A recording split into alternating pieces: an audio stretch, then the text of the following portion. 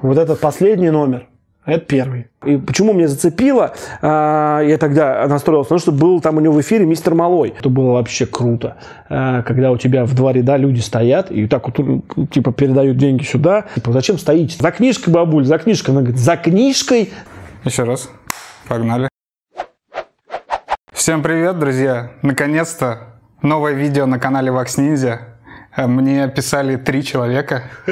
Они очень ждут. Со мной сегодня, наконец, я очень долго этого ждал, герой музыкальной куры московской.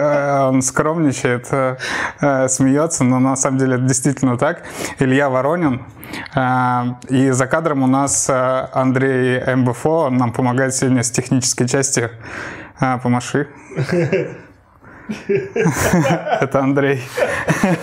Все, погнали. У нас сегодня домашняя обстановка. В роли Тимура Кизякова. Это несерьезное интервью у Дудя. Мы просто к Илюхе напросились домой с ним поболтать. Он обещал нам показать свою коллекцию журналов, книг.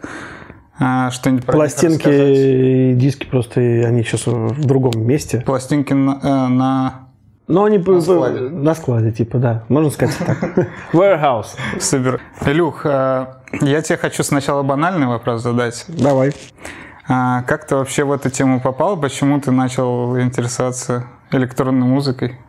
Ты помнишь этот момент и что ему предшествовало? Да. Кстати говоря, вот, помню... То, что меня поразило до глубины души, значит, я был маленьким человеком, ездил в пионерский лагерь, тогда еще были пионерские лагеря, я не знаю, как они сейчас называются, но тогда был летние, наверное, лагеря называются. Какой год примерно? 88-й, наверное, год 88-й, ну, мелкий, 8 лет мне было, наверное. И там, где устраивали дискотеки. Каждую, значит, в первый год, когда я ездил, мне было 6 лет, я не попал на дискотеки, видимо, мелкий совсем был, а может, их не делали. Во второй делали, как-то скучно, а в третий было прям очень круто. И однажды там была такая история, значит, нас мелких уводили пораньше, дискотеки заканчивалась в 11 вечера, а нас мелких уводили пораньше, часов в 10, в 9, что-то такое, чтобы, значит, мы не мешались более старшим людям, то есть 15 лет. Они там колбасились. Там дискотека, да, типа, и там диджей был, диск-жокей был, который что-то там говорил, разговаривал, было, то есть вот это как я запомнилось мне, что вот он как бы там, а там играл, что он, группа комбинаций играла, American Boy, там еще, какие-то, короче, дискотека, советская дискотека, все это как оперативное, я не знаю, устраивал в столовой. А мы, как-то я помню, с другом на одной из этих дискотек, мы, значит, там бегали мелкие, что они бегают, носятся, играют, свои игры какие-то, музыка играет, вот, все какое-то веселье такое, значит, происходит вокруг. И мы как-то так забегались, значит, всех мелких увели, а нас оставили, то есть как бы про нас забыли, вожатые. И тут, мы, вот, знаешь, вот, здесь занавес упал, вот, и оказалось там очень круто, что там, значит, по-другому танцуют, то сразу другая музыка начинает играть и прочее, прочее. И там в самый последний момент, в самой последней песне, какая-то, видимо, коронная история была, такие, наверное, как-то у диск-жокеев такая была, наверное, история, ставить в конце, чтобы вот прям песня была. Они поставили какую-то песню, когда все перестали танцевать, но она была какая-то, знаешь, инопланетная звучала, вот реально такой, как бы, нифига себе. И, соответственно, и все перестали танцевать и сбились в круг. А ты помнишь, что за песня была? Я сейчас расскажу. Соответственно, люди, вдруг многие перестали танцевать, а музыка такая, непонятно, как под нее танцевать. Действительно, то есть это вот реально инопланетная была. И все перестали танцевать. Значит, о чем мы мелкие, под ногами там др-др-др-др-др, более старших ребят пролезли, и там круг образовали, и там танцевали. Я впервые в жизни увидел, как танцевать брейк-данс. Были очки-лисички, значит, вот это все, знаешь, то есть как бы, и там несколько человек танцевал, делали робота. Вот. И это было то есть музыка, которая звучит, это те люди, которые играют. То есть какой-то такой, знаешь, мне лет 8, 9, 7, ну, короче, мелкий вообще. То есть я офигел просто от всего этого. И потом потом, естественно, вернулись, уже закончилась дискотека, мы вернулись, значит, в корпус себе, там, то еще. Это была еще дополнительная история, что мы незаметны, нас никто не знает, что мы потерялись, да, нелегалы. Пришли в корпус таким, а мы там сейчас такое видели, то есть всем рассказываем, никто же не спит. Вот, там в 10, в 11 мы пришли, да.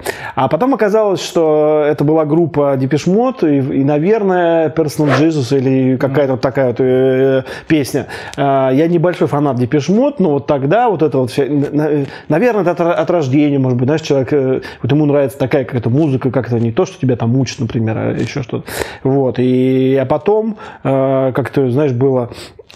Всегда нравилась танцевальная музыка. Первая моя собственная купленная кассета была группа Кармен на одной стороне, Богдан Стамир, первый его альбом, там «Высокая энергия», по-моему, на другой стороне. Ты увидел клипы его? Я не помню. Вот я помню Кармен. Мне нравился Кармен. Богдан Стамир не очень нравился. Мне Кармен нравился, потому что там музыка какая-то, там то все. Это как там Кармен, как-то Лондон Гудбай, там типа, да, но она такая ритмичная. Вот. А потом лично свою первую кассету, которую я сам купил на свои деньги, заработанные деньги, которые я зарабатывал на продаже грибов, обычных грибов. Мы ходили в деревню, собирали грибы, и потом выходили на дорогу и продавали, ты знаешь, ведра грибов. Вот. Я сэкономил, что-то как-то там, это ж хочешь там жвачки и всякую фигню. Вот. Это я купил первое, которое мне очень понравилось. Не знаю, откуда я нашел эту историю, откуда я услышал впервые, но это была Лика... Тогда она была, по-моему, еще Лика МС, Биби Такси, вот этот первый ее альбом, да, в Твери купил эту кассету, и мне очень понравилось. Это осознанно именно такой, да, я вот на хочу свои деньги осознанно. Да. А потом я был большим фанатом Tone Limited. И все, и понеслось, короче. И с 93-го года, по-моему, да, то No Limits, когда появился. И я вот все, я был большим фанатом Tone Limited.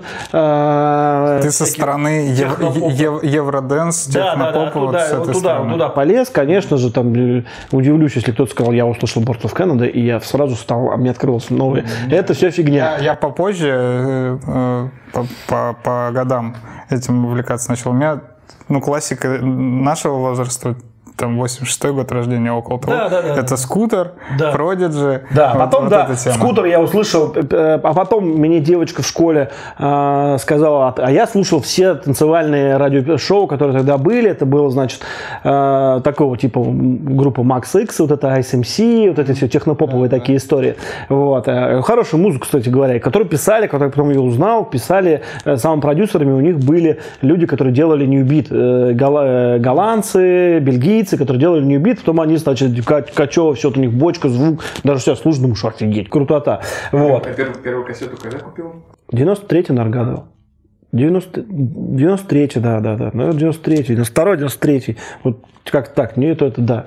Вот. Потому что первыми подарили Кармена, и мама сказала, выбирай. Я вот выбрал тогда Кармена и Богдана Стамира. Вот. Потому что «Сектор газа» нельзя было купить. «Сектор газа» надо у друзей слушать. Да. Мама, конечно, может купить, но она тоже будет слушать. Вот. Ну, это, конечно, да. Вот. И была такая история. А потом она мне сказала, и вот я слушал, значит, на Европе Плюс была не Гараж FM, его тогда еще не было. Европа Плюс мне никогда не нравилась, какая-то паршивая радиостанция, с таким, мне не лежала душа. Я был фанатом М-радио. Вот, и там не было танцевальной музыки, точнее, она была размазана просто. Я тогда обожал ведущего Финист Ясный Сокол, который известен теперь как Слава Финист. Вот, и я из-за него прогуливал, я входил во вторую смену, а у него как раз начинался эфир, и я там какой-то, помню, пару раз прогуливал, просто что офигенный музон ставит радиоведущий, как бы интересно было слушать. У него формат какой тогда был, как на станции? Когда... Нет. Шутки-прибаутки? Шутки-прибаутки, да, он этот массовик-затейник такой. Музыка, конечно же, другая. Музыка, конечно же, другая, потому что музыка там, ну, тогда не было такого, как бы, всей этой... Ну, видно, что и М-радио было такое прогрессивное. Ну, на сравнении, там была Европа Плюс, и было М-радио. Ты либо то, либо все. Мне Европа Плюс не, а вот М-радио, да. Я и мой пес, мы слушаем М-радио и прочие какие-то джинглы, которые, естественно, сохранились только благодаря Лике МС. Там их было много, но вот у Лики МС в первом альбоме, там, где она поет, что я играет Европа Плюс, а в этот момент М-радио. Джингл. Не знал? Нет. М-радио. Вы слушаете М-радио. Вот, это вот М-радио, это джинглы М-радио. Вот, мне очень нравился. Я не понимал тогда про оформление эфира и прочее. Ну, как-то было, как-то свое было. Вот. А потом мне девочка одна сказала в школе, это был, наверное, класс 8, 94-й, наверное, год. Был класс, 8 класс. Я слушал, значит, все, даже было что-то на Радио России, кто-то вел танцевальное радиошоу. Но танцевальное радиошоу, что мы под этим можем понимать, это максимум to unlimited, максимум. Вот, на Радио России, на государственном. И российские какие-то исполнительные Ну, там тогда, по-моему, не было тогда даже. Ну, все было такое, типа, есть Вячеслав Добрынин, там, еще с какими-то людьми, и, соответственно, ну, русское это... Это 90 какой? 2-й, 3-й, 4-й. Да, ну, еще так, еще не, да, еще, то есть они были, там, типа, Кулфронт и прочее, но это все равно... Ну, это андерграунд. Андерграунд совсем был, да, это надо было быть в тусе. И, соответственно, она мне говорит такая, я сейчас помню, на уроке физики, она мне говорит, в переменах, на уроке, между уроками физики, там были сдвоенные уроки, она говорит, а знаешь, есть такой капитан Фанни. Я такой, типа, не, а что такое? Это диджей, типа, классный вообще. У меня, типа, парень, она встречалась с мальчиком, который был ее старше. Она говорит, я говорю, а что это такое? Ну, вот есть Радио Максимум, и вот там капитан Фанни, короче, есть. Don't stop the music!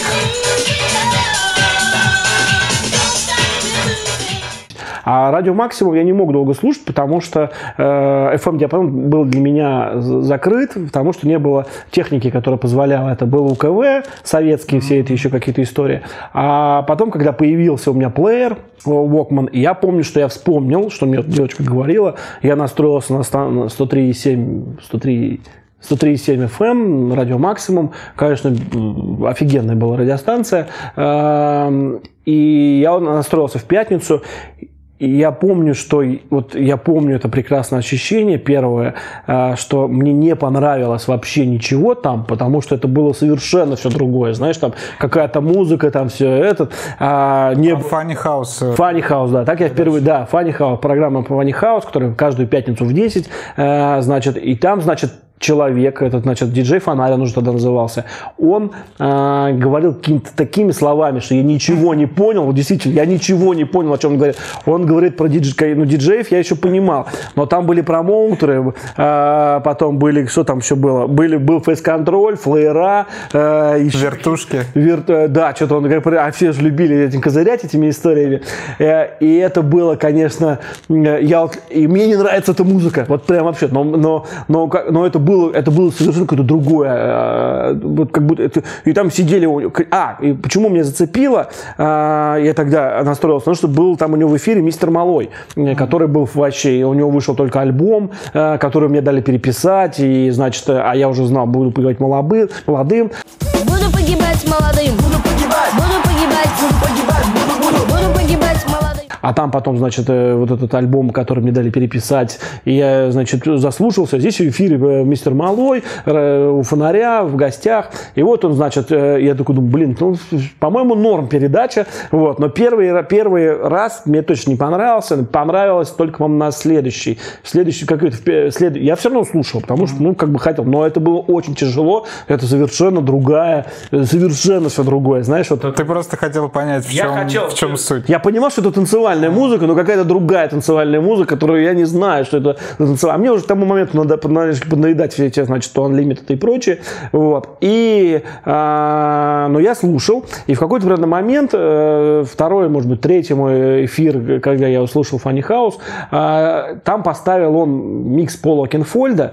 По-моему, это был Пол Окенфольд какой-то. И я прям помню, что я прям аж кайфанул от этой музыки, что я ее не слышал никогда, такую музыку не слышал, с такими эмоциями. И все время... Потом я стал большим фанатом Фонаря и Funny House. Мне нравилась его музыка, он играл очень энергично, такой ну, техно, такой прогрессив техно, не знаю, очень такой, он и называл Energy эту музыку, тогда Тони Дэвид был еще живой, и вот какие-то такие, очень быстро, сейчас ты слушаешь, думаешь, как это фигня. Ну, это предшественник прогрессив транса, да, наверное? Ну, вот как-то, да. Прогрессив хаус это уже тогда был, да. Вот. И вот была вся эта история, и мы, соответственно, я его слушал, мне нравилось то, что он до сих пор считает, что это была лучшая программа танцевальной музыки на русском языке, потому что туда все приходили, потому что она была единственной, во-первых, и ты как бы такое было ощущение, дом не знающий покоя, и реально я думал, что это дом, что там все кто-то ходит, как оказалось, потом мне когда Володя рассказал, там была маленькая каморка, где там один человек может стоять, один еще знает, что это, а ощущение было такое, что еще голос из-за кадра, да, из-за эфира, будки из этой, кто-то там кричит, кому-то рассказывает, смеется. Ну, то есть такое ощущение, что движухи какой-то. Вот. Это было очень круто. И я прямо до последнего момента ревновал к тому, что открылась когда станция. Я ревновал, потому что, ну как, фонарь круче. Типа, фигня ваша станция. Ну, не фигня, но такой, типа, не очень. А вот фонарь, типа, классный. Вот, долго. И вот когда они все ушли, когда Козырева выгнали с Максимом, и, значит, то ли их закрыли, то ли они все ушли в знак протеста, все рейтинговые программы типа Funny House, вот, и вот как-то, и там я, в общем-то, так вот полюбил всю эту историю. Ну и фонарь, собственно, перешел на станцию. Да, фонарь там перешел на станцию, да, как бы он разрывался с грувом, грув там рулил, потом фонарь начал рулить, вот, ну, мне всегда нравилась доступность, то, что он объяснял, старался объяснять, как-то это, видимо, с него... Сколько тебе лет было когда-то? 14. 14 лет. Вот это когда уже станцию ты начал? Нет, станцию начал слушать, станция открылась в 96-м году, в 95-м году она открылась, да. И я это тоже помню, я уже учился в техникуме, и мне, да, я не с первого раза, не с первого дня станцию слушал, но тут пошел слух, мне там, значит, друг, у нас была такая тусовка в техникуме, ребят, которые там любили всю эту историю, нас сразу по интересам набились, вот, разбились, и он мне говорит, а тут радио есть. Типа 106,8, включай. Там типа круглосуточный музон классно играет. Ну, и я вот помню, сижу, значит, дома, в этой самой квартире. У меня были очень большие проблемы с математикой и вообще с точными науками. И нам надо что-то было, мне нужно было домашнее задание что-то делать. Ну, как это я, как любой другой нормальный человек, его не делал. Вот. Но, как бы, а родители такие полили, чтобы была открыта дверь, чтобы они видели, что я что-то там занимался.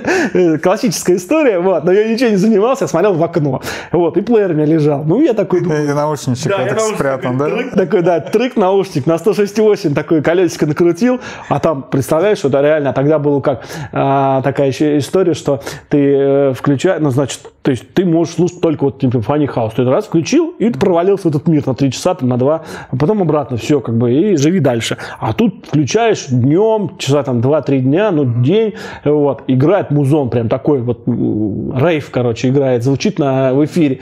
И я, конечно, какая домашняя, я потом получил пару и очень долго ее исправлял, но я тогда помню, что все. Мне конец.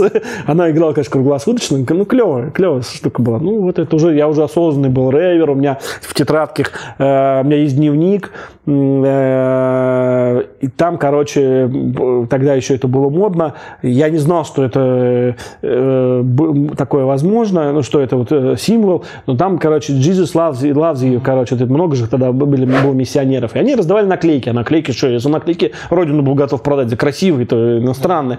Вот. И там была такая наклейка со смайликом, желтеньким смайликом, значит, вот. Я ее наклеил, значит, это был 7 или 8 класс, я наклеил на нее, и прям, что у меня, типа, как клёв дневник у меня, вот, который я все время прятал. Ты не знал, что это символ? Да, потом я только узнал, попозже чуть-чуть, вот. А их было 2 наклейки, и я потом вторую искал, а я, короче, не нашел, потому что дневник-то закончился, наклейку уже не отдерешь. Да. Я ее в итоге как-то там отодрал, наклей посадил, на 8 класс наклеил. То есть какая-то такая история была. А потом мне брат мой, значит, как-то недавно мне сказал, говорит, а я себе, говорит, эту наклейку-то наклеил на свой там 2 класс или 3, я ее наклеил, клевая. Вот гад, упер, значит, наклейку, дали миссионеры. Вот, ну и у меня были, да, все тетрадки разрисованы, рейв, там, техно, что-то какие-то вещи, какие-то, ну, короче, такая детская, ну, подростковая история, но я прям был вот бился за... Есть ключи, причем я их покупал в свое время, сам начал покупать. Первый мой купленный ключ был вот номер 3. Вот. Мне не очень понравился, конечно, тогда. Это 90-й какой, 4-й, 5-й год. Не знаю, уж не помню. Но тут зато, конечно, всякие штуки. Вот. А для меня было дорого тогда их покупать. Я был бедный, нищий и, в общем-то, любитель музончика. Вот. Но потом, в какой-то момент, мне просто досталось бесплатно. Значит, Юра Марычев разгребал свои архивы, наводил порядок дома и говорит, надо тебе? А я дома. Ну, я у него оказался по случаю дома. Я говорю, конечно, давай, что, конечно. Ну, то есть, это ключи, ну, просто как, наверное, эпоха времени. Читать это невозможно. Смотреть, да, конечно, да. Вот. Ну, просто... Ну, вот, например, первые номера делал Евгений Райтис, который сегодня является арт-директором Первого канала. Вот. Ну, тут как бы... Тут такого, ну вот, ну так вот, может быть, как-то непонятно, как читать. Это отъехавшие... Это смело было на тот момент? Смело очень, да. То есть, это революционная история, конечно. То есть, типа, вот, ну, какие-то... И мне просто хотелось читать про музыку, а про музыку читать было нечего. Про музыку было читать нечего, и, соответственно, в ключе писали про музыку мало. Например, вот в 8-м ключе, что мне очень понравилось, здесь целая кавер-стори была посвящена радиостанции, которая только-только тогда открылась, и, соответственно, у всех брали интервью. Станцию слушали тогда, конечно, все, кто мог. Вот. И не мог тоже слушали. Откуда ты информацию вообще в то время брал, ты помнишь? Ну, о там, новой музыке, там, где покупать можно было музыку. Это я подвожу к тому, что ты потом работал на Горбушке. Да. Вот. Перед этим, как ты вообще к этому пришел? И где сам до этого брал информацию и музыку? Первые кассеты, которые я все покупал, я их очень просто, ну, во-первых, смотрел, ну, их же групп не так много было, и музыки такой тоже пираты не делали по-другому, ты никак ее не возьмешь. И, соответственно, я сначала ориентировался на всякие там дэнс. Что написано дэнс, я смотрю. А там тогда были такие классные истории, если помнишь, трек-листы на коробке печатали на принтере, там, или как-то... Да, я смотрел какие-то там... эти, значит, известные, если их там, например, 5 этих известных, более, которые я слушал. Это теги вообще. Да, какие-то по тегам такой смотрю. Ice MC, о, клево, значит, On Limit, клево. А вот этих я не знаю, там, Jam & Spoon, что это такое? Не знаю, короче, там, да. Нет, Jam & Spoon знал, потому что Ryan in the Night был, значит, вот, с плавкой. Вот, и я такой думал, ну, клево, вот это, класс. Вот, потом начали издавать, потом я понял, что есть такое техно, да, типа, это круче, или там рейв, какие-то началось тоже. Но под рейвом продавали какую-то шнягу обычно, какую-то вообще, ну, что-то мне не нравилось, это слишком какая-то она, вот. А потом короче, появилась, была такая серия сборников Технотракс, немецкая, вот, и там уже... Помню. И она прям там уже было клево. Вот я их покупал, они почему-то стоили дорого. А потом, не знаю как, потом я, конечно, наткнулся, открыл для себя палатку на Кузнецком мосту. И это на меня произвело, это еще один культурный шок был, потому что там, во-первых, звучала музыка, которую, она звучала, ну, как вот, как раньше палатка играет, и, значит, у каждой колонки и фигарит она, значит, а у этих было круто написанные бумажки, типа какой-нибудь там Ninja Tune такой-то, тут трип-хоп какой-то, ну, то есть там вот какой-то совсем, то есть это было такое... Информативно. Очень информативно, да. Я стоял просто, приходил, смотрел, там, типа, читал эти штуки, да, и играла всегда какая-то крутая музыка. Поначалу тут было, ну, уже какое-то время долго довольно просуществовал-то. И, ну, кассеты стоили дорого. Если, условно говоря, кассета стоила там 10 тысяч рублей, тогда еще 1000 были. Если кассета везде стоила 10 тысяч рублей, то этих стоило 20 тысяч рублей. Ну, это очень было дорого, вот. Но у меня друг, он как-то подсел на хардкор, и начал там весь хардкор скупил, короче. Ездил туда, был более так обеспечен, и он скупил весь хардкор, который там у них был. Вот. 20 тысяч рублей, это как на вечеринку сходить тогда было. Ну, наверное. Да? Я вот я хочу смотрю, как-то... вот старые флеерочки, там как раз цена от 20 там, до 40 тысяч Да, рублей. там в долларах еще указывают. Да. Ну, вот как-то так. Я вот не помню. Я помню, что было очень дорого. То есть они прям в 2 раза дороже, чем у всех. Вот. И какая-то музыка. Хотел скупить весь эту палатку. Вот, но она вся, к сожалению, я не мог позволить. Покупал себе одну кассету раз там в миллион лет. Вот, и, соответственно, брал инфу так, ну, как радио, телевизор, и что, и все. Купил себе, помню, жалко, не сохранился, купил журнал «Браво», польский причем, он же немецкий сам по себе, а тот был журнал «Браво», в котором был разворот. Я почему из-за этого купил? Это был прям на польском языке журнал, который вообще, ну, польский, кто знает польский. Там последний был разворот, герои, ну, что-то там, типа, герои рейва, там их 10 человек было, там, типа, Весба, Маруша, какой-то польский диджей был, и был, значит, Лоран Гарнье, был еще кто-то. Это была такая для меня долгое время Библия, что я значит, там по-польски, типа, wake. Но хотя бы фотографии. Хотя бы фотографии и имена, да. То есть это я вот знал, да. И это вот... как я японские журналы листаю, я тоже... Да, ну, красиво. Иероглиф красивый. Вот, и так вот, короче, брал так вот инфу. Кассет было дофига, потому что кто-то взял, все выкинул. Потом их, значит, переписывать, значит, записывал Funny House, там еще круче было. Вот, да, журнал Groove. Немецкий журнал, самый мой любимый музыкальный журнал, причем я по-немецки совершенно вообще не бельмес, знаю только Дан Кишон и Гитлер Капут. Единственные слова, которые я знаю. Но я помню, когда я заполучил свой первый номер, он был бесплатный, вот. Их у меня всего 170 там с чем-то номеров. Сейчас я найду тот самый журнал, потому что он сохранился. Вот он. На Горбушке, когда я работал, был такой, тогда, это год какой у нас, 2003, это был, компакт был моднее всего, а тут на обложке компакт, я, короче, взял этот журнал, он мне сохранился, мне он всегда нравился тем, что там была, конечно, они очень круто шарили в музоне, всегда вообще, если на обложку попал, на груву попал, значит, вот этот человек, музыкант, лейбл, все что угодно, герой, это значит, прям герой, он достоин этой истории. Когда я был в Берлине первый раз, я, естественно, написал Хайка Хоффману, главному редактору Грува, говорю, а можно к вам приехать посмотреть, что это такое? Хочу просто респектнуть вам, сказать, что вообще спасибо. Вот, только не закрывайтесь. К сожалению, они перестали издавать журналы печатные, по-моему, в том году. Да, в том году.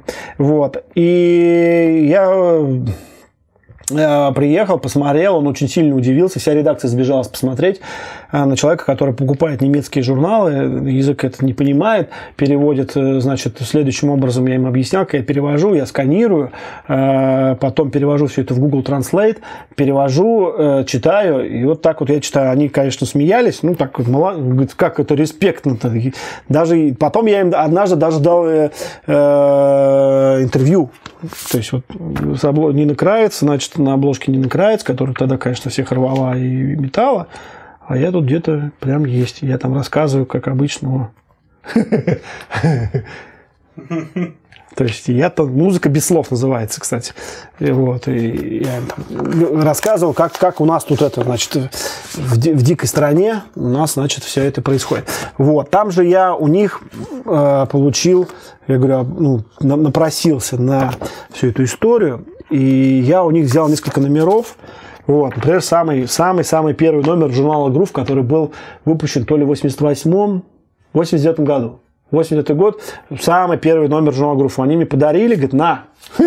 Ну, это такое, просто интересно, как бы, как это все выглядит. Вот, и они очень менялись всегда. Блин, он уже все разваливается. Вот, ну вот первый номер журнала Groove. Вот это какой? Это 14-й номер. Вот, тут уже он уже Chill Out, Марк Спун. 30 лет, да. 30 лет, да, смотри. У тебя, получается, сейчас рядом первый и последний? Вот первый, вот последний, да. Вот они, вот этот последний номер, это первый. Вот. На первом номере диски хип-хаус, сделанный во Франкфурте. Моднейшая музыка для 89-го года. А в 89-м году в России еще Горбачев, перестройка и гласность. А у них уже хип-хаус. А это вот последний номер, который был выпущен в декабре прошлого года, в 2018 году, вот он был выпущен. Даже попрощались классно. Молодцы немцы. Жалко, у нас такого почему-то не получается. Вот, да, я их собирал, потом выкупал там типа на eBay и прочее. Я вот их, значит, выкупал. Потому что это действительно классная история, которая фиксирует какие-то моменты. Например, вот 98 год, номер, посвященный нью-йоркской хаус-музыке, который тогда как раз вот эти все были Джо Класселло, Керри Чандлеры, Франсуа Кеворкян на обложке.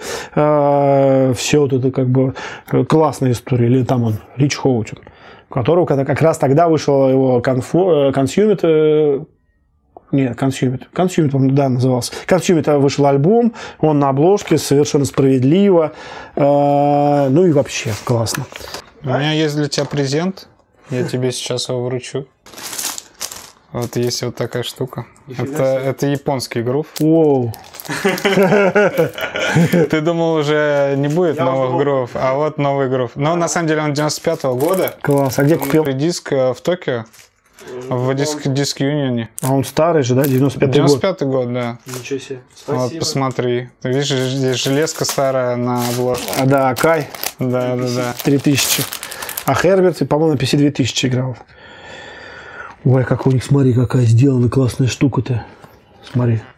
Видишь, это типа здесь вырезаешь что-то. Да. Чик-чик. И хранитель под диск. Ой, ну это японцы только так могут, смотри. Первые вертушки, CDJ 50-й. Только вышел, по-моему. Первый же, по-моему. Да. 501-й, да? 500, да. 50, честно говоря, я вообще... 50-й я тоже. Ну да, еще бы уметь... Да, но это комиксы. Да. Фоточки, конечно. Ну, они богатые чуваки, что могут так. Ты знаешь, он как-то связан с немецким грувом? Да нет, я думаю, что просто само название так это. Вот. Слушай, класс, спасибо.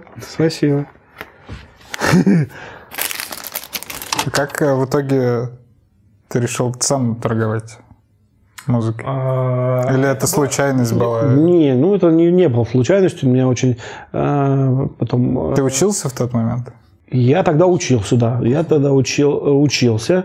И я, короче, ну, там же армия всегда грозит. Да. Надо либо учиться, либо в армию идти, или бегать. Бегать не хотелось, в армию тоже не хотелось идти. Вот. И, соответственно, это было какая-то... Я работал курьером и заехал на горбушку посмотреть. А горбушка туда переехала уже на завод. Вот. И она еще была полупустая. И я увидел, значит, на одной из точек объявление: требуется продавец. И я тут аж, конечно, весь мой романтизм абсолютно затуманил мне голову. Я позвонил, поэтому приехал домой, мобильников не было еще. 2001 год, 2001, наверное, был год. И позвонил, значит, по этому телефону: здравствуйте, вот я хочу это. И вот, значит, с 2001 по 2006, середину 2006 года, наверное, я работал на горбушке. И это, конечно, я познакомился с кучей вообще клевых людей. Многие постоянные клиенты стали моими друзьями. У нас реально как бы, значит, я там один из первых этих, значит, продавцов, который двигал клубную музыку, надо клубную музыку торговать, вот, и прочее. То есть я все остальное задвинул, говорю: вот мне дайте коробку с музоном, я ее буду продавать. Вот. И я, короче, там проработал, друзья и продавцы, с которыми мы работали, и коллеги, друзья, которые сейчас были постоянными клиентами, а теперь они просто друзья. Вот. Клево было. То есть я застал последнюю волну, после того, как мы издавали книжку эту Стивена Уита «Как музыка стала свободной». Я прям, все, у меня закрылся пазл, откуда бралась музыка на горбушке. Причем я знал каких-то пиратов, которые печатали, но откуда надо, как они доставали, прочее. Вот. И это закрылось. Благодаря книге. Да, все, все, теперь все мне стало ясно. Вот. Но к книге мы попозже еще перейдем, потому что Илья занимается изданием интересных книг на русский язык. Если кто-то не знает, мне кажется, те люди, кто будет смотреть, твои читатели знают, скорее всего. Слушатели, зрители. Вот, это очень интересная тема тоже. Крайняя степень безумия, на мой взгляд. Да, такое, как я говорю, это хобби такое. Реально, это хобби, да. да. Про горбушку мне интересно, что за люди вообще приходили, покупали музыку. Это давай тоже обозначим, какие-то годы были, какой промежуток. Первый середина 2006 года. Ага. Вот. Я причем еще пластинками поторговал. То есть интернет уже начинался какой-то? Только начинался, да. У меня появился в 2000 году появился модем. Вот, но слушать там было, конечно, естественно, ничего нельзя. Качать ничего нельзя было, но я потом ухитрялся на сайте Дискоксида, я был большим поклонником русских диджакеев, и на сайте Дискоксида, стильный такой был сайт, там выкладывали миксы, значит, там Кубикова, Magic B, Фонаря и прочее, Спайдера. А это в реал-тайме. Реал-тайм музыка, звук сам по себе паршивый, еще хуже, чем на кассете. Но я научился скачивать эти миксы. Качалось там какой-то микс там 40-мегабайтный. Он качался, ну, не знаю, очень долго качался, да. Но, короче, диски. Да, до сих пор считаю, что физические носители это клево, потому что как бы ты как-то они по-другому, ты с ними резонируешь по-другому, хотя последний раз, когда покупал диск, я уже не помню, честно так сказать. Вот. Но, соответственно, 2001 год, это только самое-самое, значит, вот прям пошло-поехало. Я помню, как первые года 2, наверное, это было вообще круто. Когда у тебя в 2 ряда люди стоят и так вот, типа, передают деньги сюда, диски туда, там, через людей, как бы. То есть это была история. Тогда я понял, что как бы к людям надо относиться не как к кошельку ходячему, а просто как вот нормально относиться. И вот мы там Музон слушали и прочее. Потом пошли обмены, потом пошли какие-то знакомства с клубными какими-то промоутерами. Я там у них выцыганивал записи Музона, которые, значит, записывали диджейские эти миксы, там, типа, они говорят, только ты, если будет, я говорю, ничего нет. И я не продавал. Действительно, давал послушать, как бы, переписы, там, CDR, когда пошли. Вот, а так это было долго. То есть, как бы, я ушел, потом мне надоело в какой-то определенный момент, тяжелый достаточно труд был, там, планы все время, KPI тебе эти все ставят, сейчас как модно говорить. Вот, и я, долго это достаточно, как бы, мне надоело, я ушел, перешел, оставаясь на горбушке, пошел торговать пластинками диджейскими. Это, кстати, я не знал. Вот, видишь, да. Вот, да, и там прям реально это было, когда, знаешь, привозят, ты тем более как владелец, бывший или, не знаю, не бывший. Владелец в паузе, так я это называю. Да, на паузе-то. Вот, и, соответственно, и, короче, я помню, как были привозы винила, такими гигантскими, здоровенными коробками, штук по 300, наверное, пластинок, и выстраивалась очередь из диджеев, чтобы послушать это, там еще что-то. Музыка чаще всего была какая-то итальянская музыка, я помню, итальянская музыка, там здоровенная коробка, и в них там штук 200 этих пластинок или 100, короче, очень много. Вот. Танцевальная, да, все это диджейская музыка. Вот.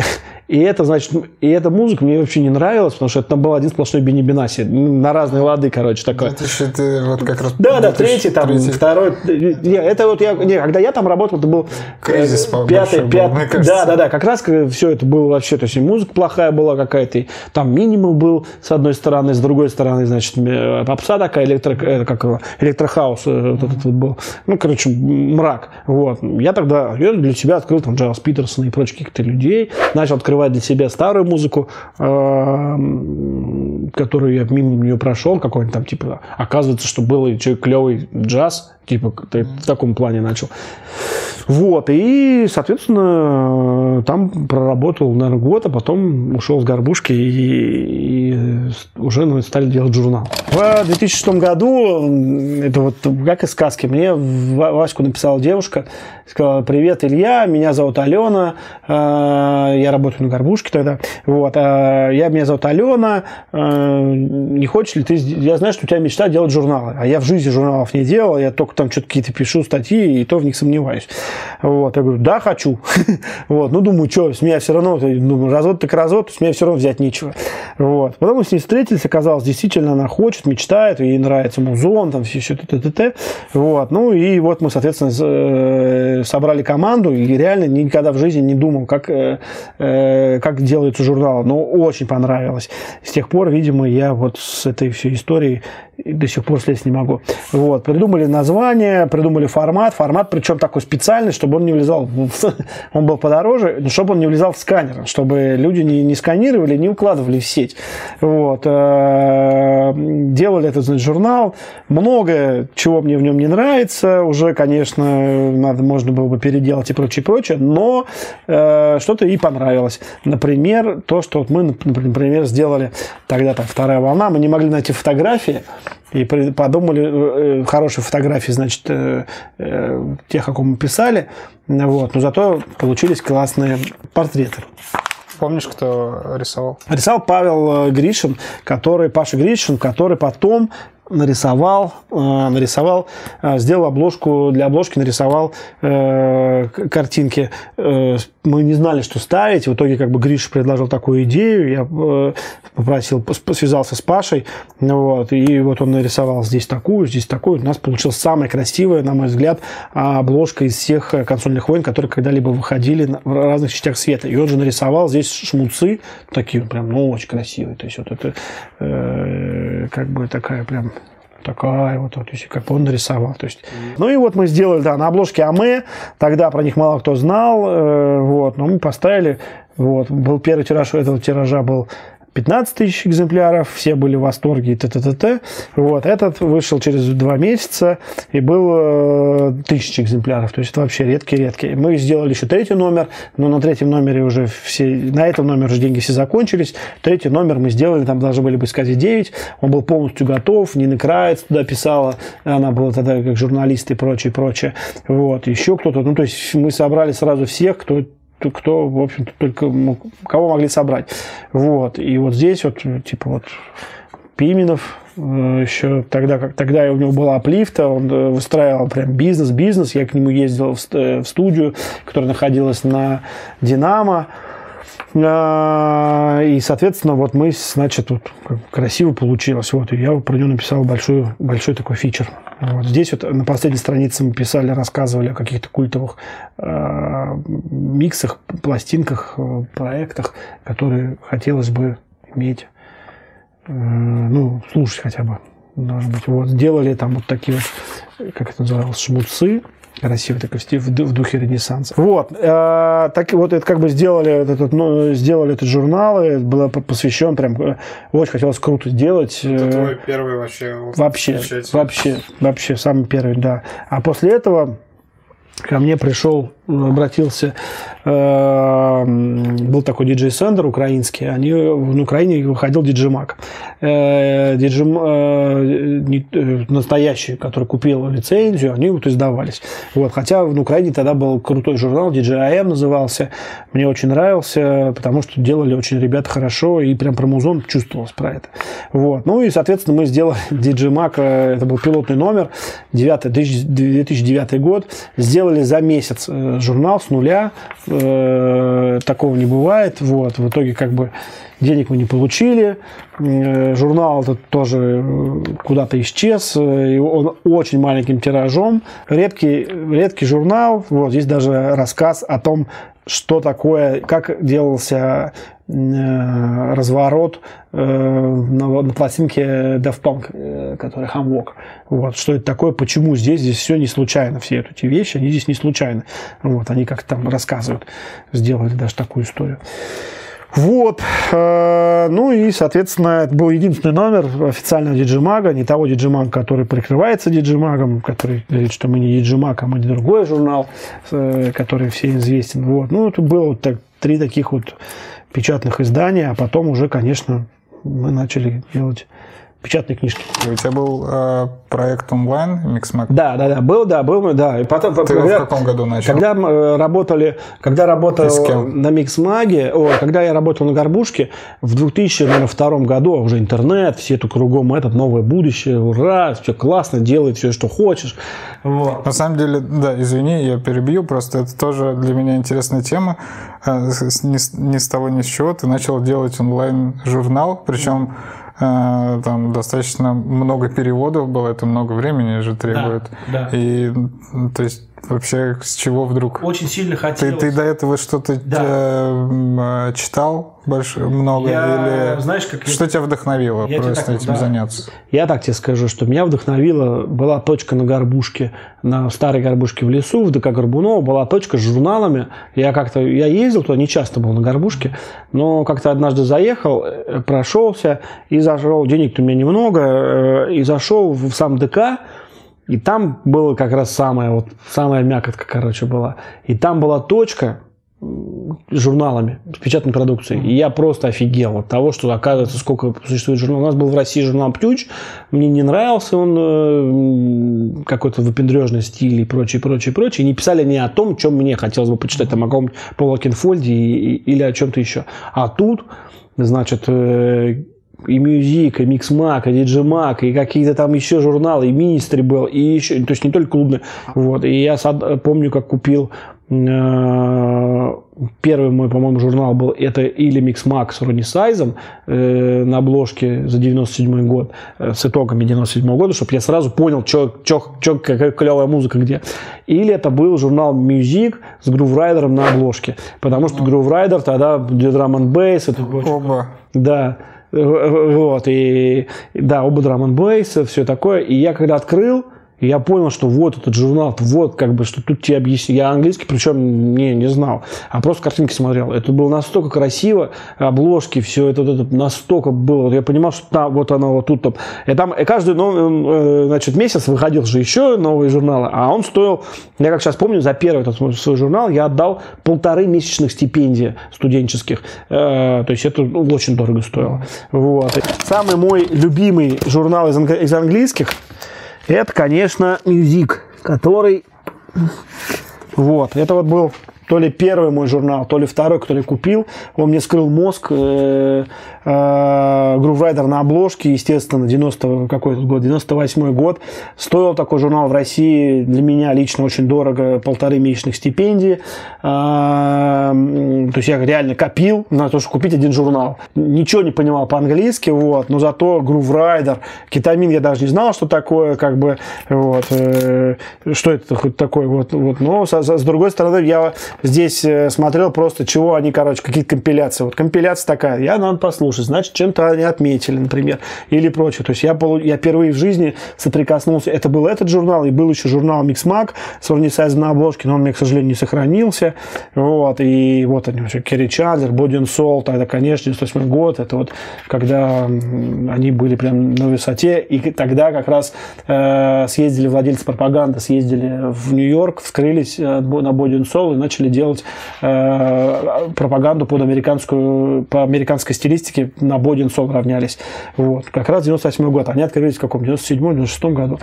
И вот, соответственно, как всякий Uncle, он там, конечно, Джеймс Лавель. Конечно, Prizes of Technology. Да, Артем, ты знаешь, что такое Prizes of Technology, когда Интергалактика и ремикс, и вообще там была парочка хороших пластинок. Вот. Безусловно. Вот, да. И мне так жалко было, что вот как бы это клевая же музыка-то, и нужно было бы, классно было бы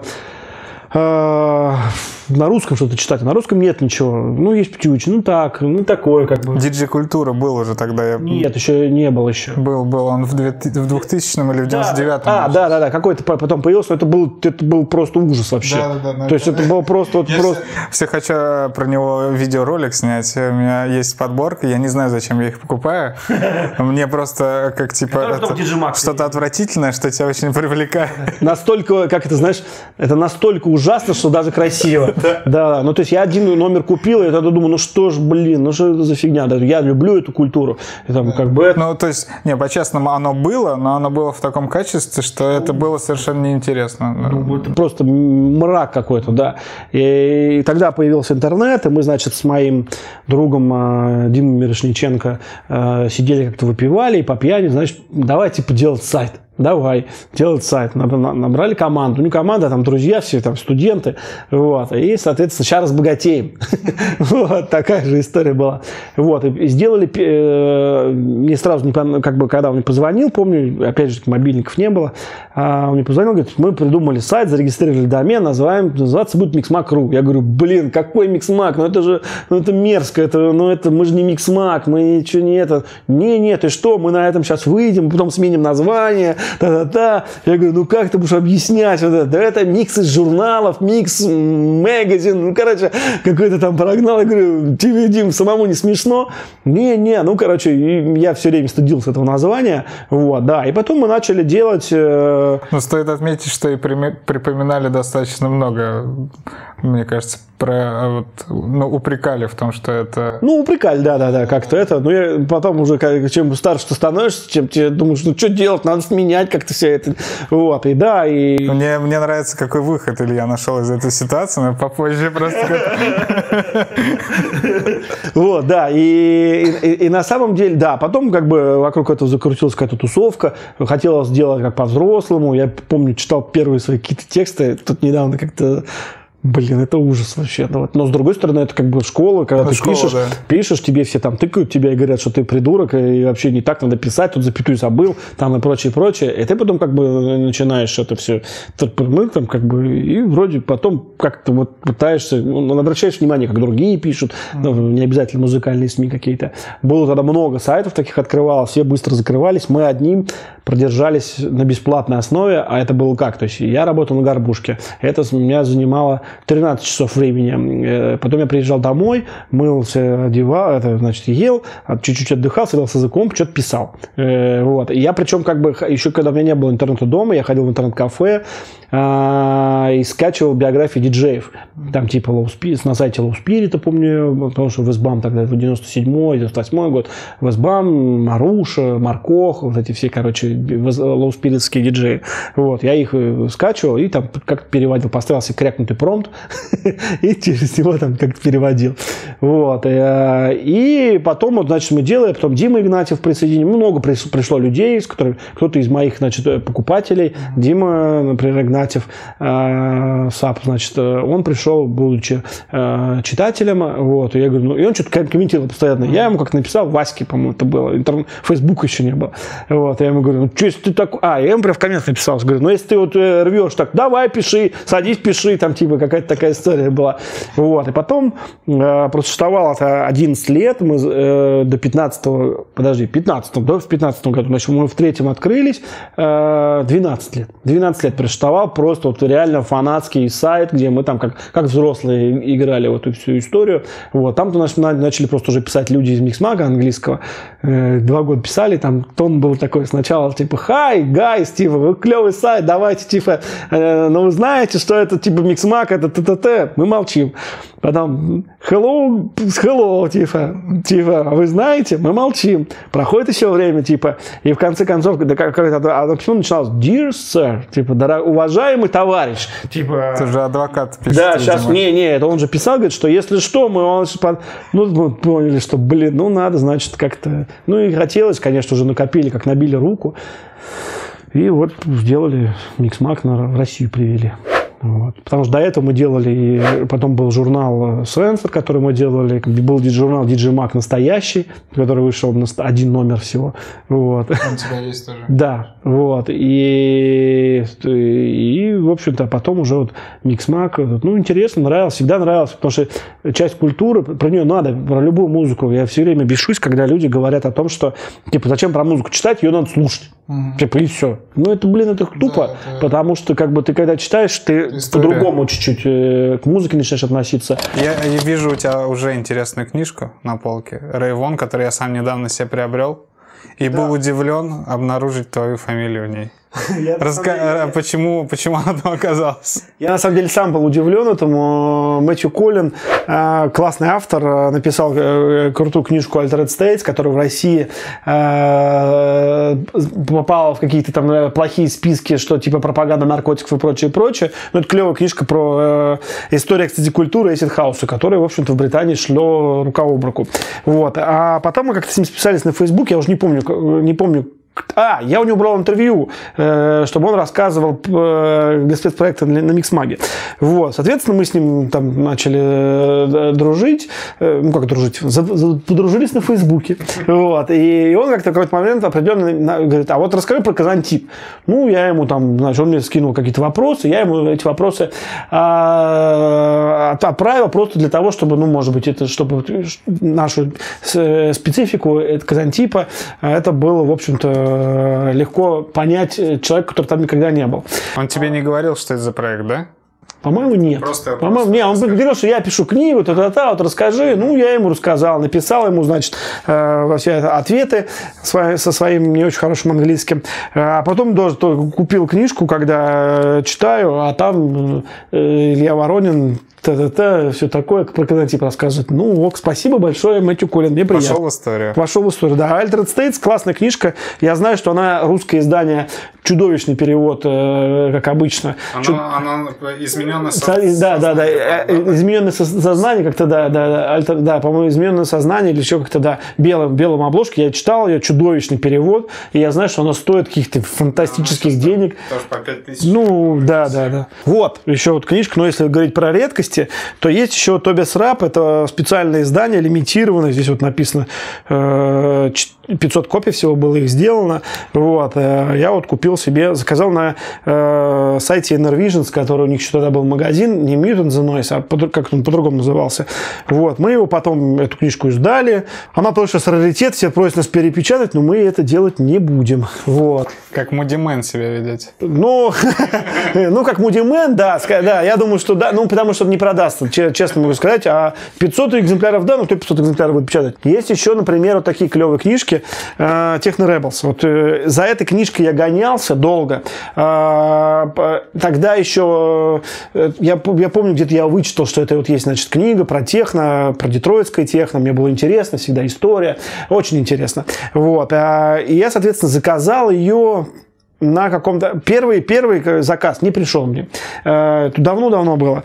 Первый заказ, она уже была, как это говорится, out of print, уже все, тираж закончился. Я нашел эту книгу, где-то купил, это такое библиотечное, по-моему, издание. Первый я заказал, она мне не пришла. Вторая посылка моя, значит, она пришла. Стоила она, по-моему, $40, если я не ошибаюсь, без учета доставки. Там есть библиотечная наклейка у тебя? Библиотечная, нет, это не библиотечная. Здесь вот такой какой-то вот есть вот такой штрих-код. Не знаю, может, библиотечная. У меня обычно с Амазона приходят книжки, которые не вернули в библиотеку. Там прям, да, написана дата, когда ее взяли, но когда вернули, нет даты. Очень классная книжка. Тут вот чем ценность первого издания, тем, что здесь есть дискография, что можно послушать. Иногда просто действительно открываешь для себя интересную музыку, которую так просто бы... Любимая часть. Согласен, да. Вот. А потом он спустя, значит, это было в 99-м году выпущено, а это было выпущено, сейчас я посмотрю, да, когда? В 2010-м. Ну, фактически 10 лет. Спустя 10 лет была выпущена вторая часть Дэна Сика. Здесь уже нет дискографии. Очень классная, очень хорошо написанная. Немножко он там переделал ее. Жалко, что спустя год или два Дэн Сика умер, скончался от какой-то тяжелой болезни. Ну, есть еще, ну, это тоже мои, по-моему, первые книжки, это по-моему, это Route Trade, знаменитая знаменитый путеводитель, да, они потом начали делать еще много по музыке. Действительно хорошая, например, через техно, в техно я очень много узнал интересной музыки, которая вообще прошла мимо радаров. Там 1-2 альбома есть. Я думаю, что, Артем, у тебя есть? Да, у меня тоже все 3 собраны. Давай покажем, как это вообще выглядит. Вот так, да, то есть здесь про основных артистов, да. Но зато здорово, очень хорошие альбомы собраны. Типа, послушать вот это, значит, слушаешь, и реально крутой. Там LA Synthesis, да, LA Synthesis вообще отличный. Или там Майк Ин, там Роберт Худ, он какой-нибудь. Какие-то уже устарели, там типа Drum and Bass, понятно, потому что это просто на волне, но вот... Это уже классика сейчас. Да, это уже такое, как бы... Оно устарело, конечно, но тем не менее. Для изучения истории самое то. Да. Ну, конечно же, нельзя не рассказать про Тима Лоуренса «Loves of the Day». Это великая, самая подробная книга про диско-музыку, которую вообще автор задумывал писать как историю вообще американской музыки танцевальной с 70-х по, значит, там, до детройтского техно. Вот. Но он понял, что типа диско — это вообще офигенная штука. И максимально конкретно, максимально подробно описывает только 70-е годы. Там можно даже посмотреть, вот можем, да, показать, там типа всякие фоточки клевые, там типа какие-то редкие. Есть еще, что классно вообще, там типа, что играл, например, Ники Сиано в галерее в 77 году, там, или вот там типа, где тут еще есть Дэвид Манкузо, знаменитый был через него, там, или он там типа, Там Рон Харди. Это, по-моему, Ники Сиано и Ларри Леван. Ларри Леван, да. Да. Вот там типа, очень хорошая книга. Фиг знает, надо такое издавать или не надо. Сколько людей готовы купить. Ставьте классы, если надо издавать. Да, жмите колокольчик. Ну, а у него потом вышла еще такая книжка Life and Death, продолжение. Значит, это все равно пишет про танцевальную музыку. То же самое. Еще никак не могу добраться дочитать. Прям немножко начал читать. Очень крутая. Уже 80-е. Про Тима Лоуренса рассказать. Тим Лоуренс классный журналист, один из крутейших музыкальных журналистов в мире. Написал огромное количество маленьких заметок, таких очень серьезных в компакт-диске. Написал, значит, сделал 2 книги «Loves of the Day» и «Жизнь и смерть на нью-йоркских танцполах». И еще написал биографию Артура Рассела, гениального музыканта, но в России точно такая книга никогда не появится, ну просто потому, что никто не знает, кто такой Артур Рассел. И ты знаешь, еще плюс это же должен быть еще миф, как музыка, как часть культуры, она мифами питается, и, соответственно, ты Берхайн стал Берхайном, потому что вокруг него еще и миф создался какой-то там, например. Или там Трезор стал Трезором не только благодаря музыке, но и этому вот культивированному мифу, который или еще как-то Ministry of Sound, или еще что-то, какие-то истории. Просто в России это сложно, потому что мы нищая страна, и это, да, культура дорогое удовольствие. Ты не думаешь, что сейчас люди, в принципе, стали меньше вообще читать? Да. Во всех смыслах, не только книги, но и в том числе даже журнал очень тяжело человеку воспринимать из-за того, что сейчас новая привычка смотреть видео, в котором мы сейчас находимся. Мы все смотрим видео. Например, да. Ты знаешь, я с тобой согласен. Грозит ли это, как ты считаешь, вот физическим журналам, книгам? В России журналы непонятно. То есть, вот как бы мне очень нравятся журналы, я обожаю, собираю их, там, читаю, какое-то другое ощущение. Но тебе для этого нужно. Это же приобретаемый навык, типа чтение книги. Типа, когда там тебе ты научился, потом тебе в школе. Да, ну вот как бы да, что ты должен понять, что ты, блин, офигеть, не только с букв слова, но и слова в предложении, а предложение в смысл. И ты такой, у тебя там внутри этой истории, ты домысливаешь.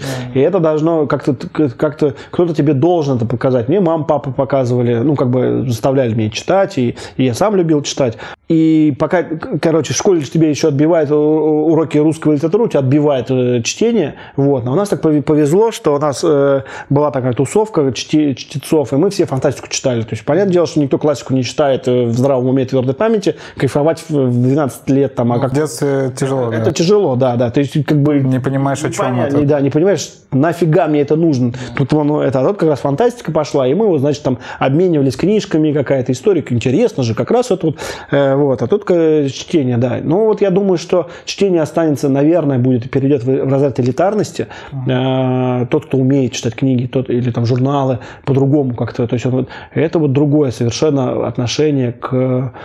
Мне, как издателю книжек, теперь, конечно, хочется, чтобы люди больше читали, потому что действительно когда я читаю, кайфую, я понимаю, что да, я книгу тебе условному, да, то есть ты тоже кайфанешь, и действительно ты кайфуешь от этого, потому что как бы у тебя есть к этому какой-то... А так, да, нас валят информацией все кругом, ты живешь в информационном урагане и... Сейчас, мне кажется, век селекторов настал. Да. Людей, которые выделяют какие-то важные вещи и кратко излагают. Ну, может быть, да. Может быть, просто, что вот, типа, условно говоря, ты разбираешься там в музыке, в такой-то. Я за тобой слежу, ты там как-то... я за тобой слежу, ты следишь за мной, потому что там другое что-то я делаю. Там Андрей там третий что-то делает. И мы как будто все друг за другом следим, равняемся. Как бы. Это те, кто не просто потребляет, потому что это просто потребляешь, это все равно, что пошел в Макдональдс, обожрался, просто так всего заказал, и ты не наелся. Так же и здесь. То есть, если ты хочешь вдумчиво, какие-то клевые штуки, а что еще вкус? Чтобы что-то осталось. Да. И еще, у тебя еще и вкус же, он становится глубже, и в этом кайф. Это навык, я согласен. Да. Иногда даже, мне тяжело, я пытаюсь что-то оставить после прочтения книги, например, потому что я понимаю, что такой поток, я вроде прочитал несколько страниц, а про что они были. Согласен, это сложно. Это надо тренировать. Следующий уровень нашего взаимодействия с информацией. То есть это классная история. Есть еще все думаем, надо, не надо издавать. Есть еще комикс же, французский, про Лорана Гарнье. Красивый, как вообще не знаю что.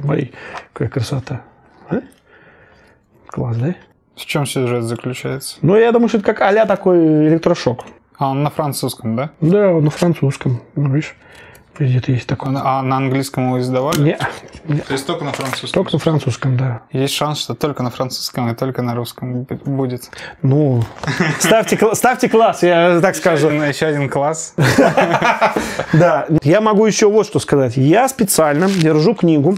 Вообще обычно не хочется захламлять дом ненужными вещами, плохими вещами. Знаменитейший автор, журналист, писатель, действительно большой писатель Дэвид Туп, мыслитель, написал книгу «Океан звука», она посвящена эмбиенту и вообще всяким таким интересным историям. Вот, в России она была издана в 2007 году. В 2007 году. В Англии она вышла в 1995 году. Оригинал. Очень клевый саундтрек к этой книге изначально идет, если посмотрите, он сделал прям реально очень такой классный саундтрек к этой книге. Но в России я просто книгу держу как напоминание о том, как книги делать не нужно, потому что это полное говно, полное неуважение к читателю, начиная от переводчика, которому просто нужно, не знаю, вывести в лес и напугать очень сильно, чтобы он больше никогда в жизни вообще просто не притрагивался, до издателя, который такое говно напечатал. Жалко Давай деревья. Скажем, что мы не одобряем на самом деле. Не одобряем. Вывоз в лес, я имею в виду. Не, вывоз в лес, конечно, мы не вывоз в лес мы, конечно, не одобряем. Да и переводы такие тоже не одобряем. Мы не одобряем, да, не поддерживайте рублем плохие издания, потому что они отучивают вас от чтения книжек, которые клевые. Книжки нужно читать. Ну есть, смотри, конечно, классная же эта штука. Стоит она миллион же, там каких-то миллион. Да. Какие-то миллион, да. Это я не очень люблю старые флеера английские, потому что они наивные. Мне не очень нравится эта история, потому что есть книга гораздо круче, которая называется «Клабет», которую мы все, да, поддерживали. Стоит 2 миллиона. Кикстартер уже? Да. Да, ну, наверное. Вот та может стоить 2 миллиона. А это вот, именно это издание стоит каких-то сумасшедших денег. Но это вот сборник старых британских флееров, которые, значит, они вот, это такой артбук, такой как бы, вот.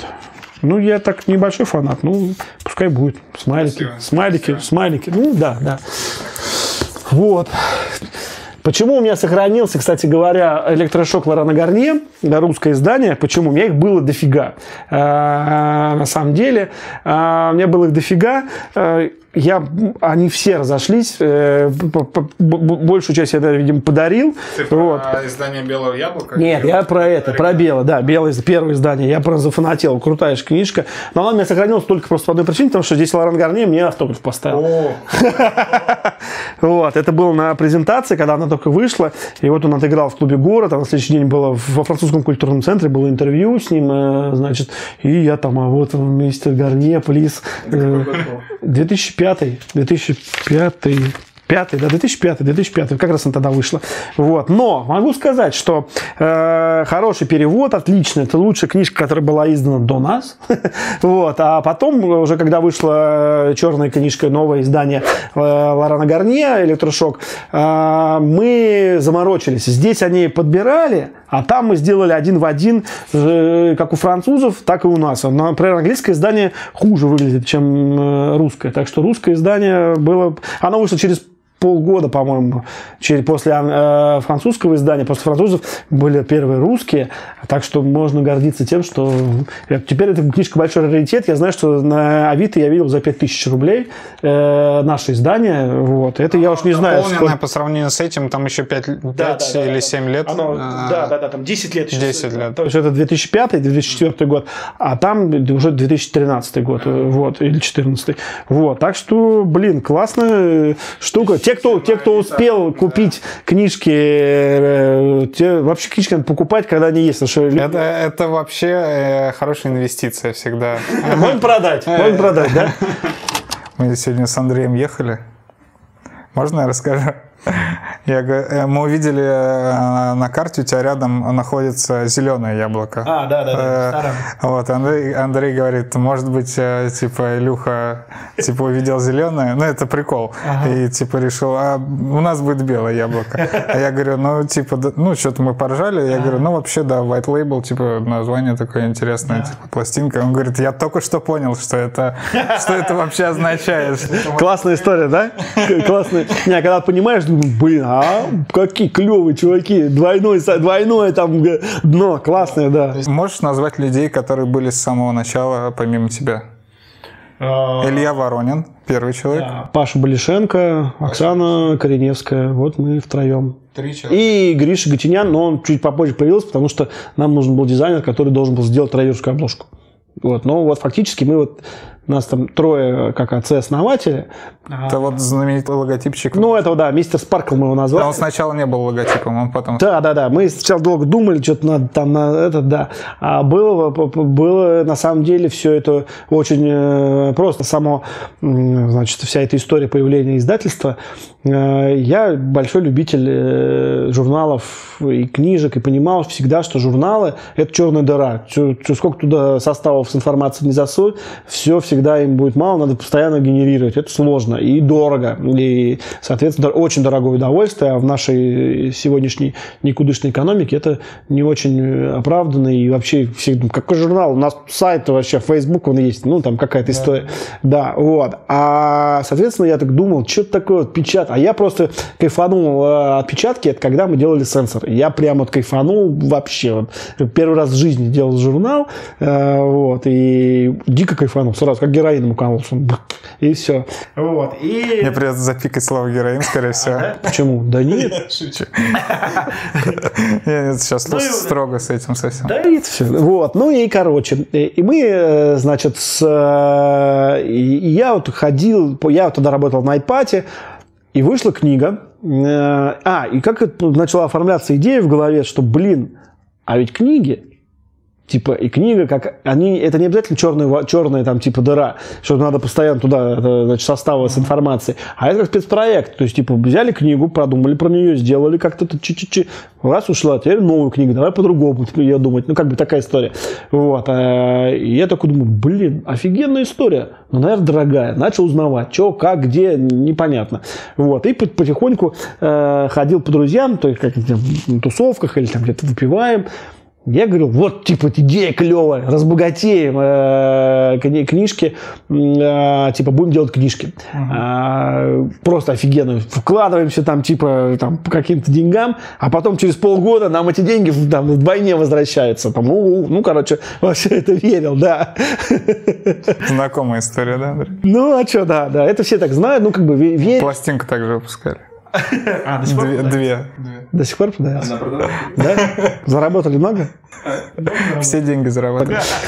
Ну и, короче, да, я вот как-то там все прыгаю, там, прямо вот друзьям всем своим рассказываю. Вот. И Паш такой мне как-то такой, значит, после какой-то вечеринки, он мне пишет, значит, типа, а что ты там про издательство говорил?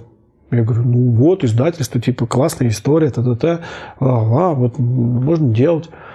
Ну вот, он такой говорит, давай, а что, веришь прям? Я говорю, ну, вообще. Вот, и он такой говорит, ну, типа, давай встречаться. Я говорю, давай. Вот. Ну, и он не знает, и я не знаю, как бы. Ну, и Оксана рядом тоже была.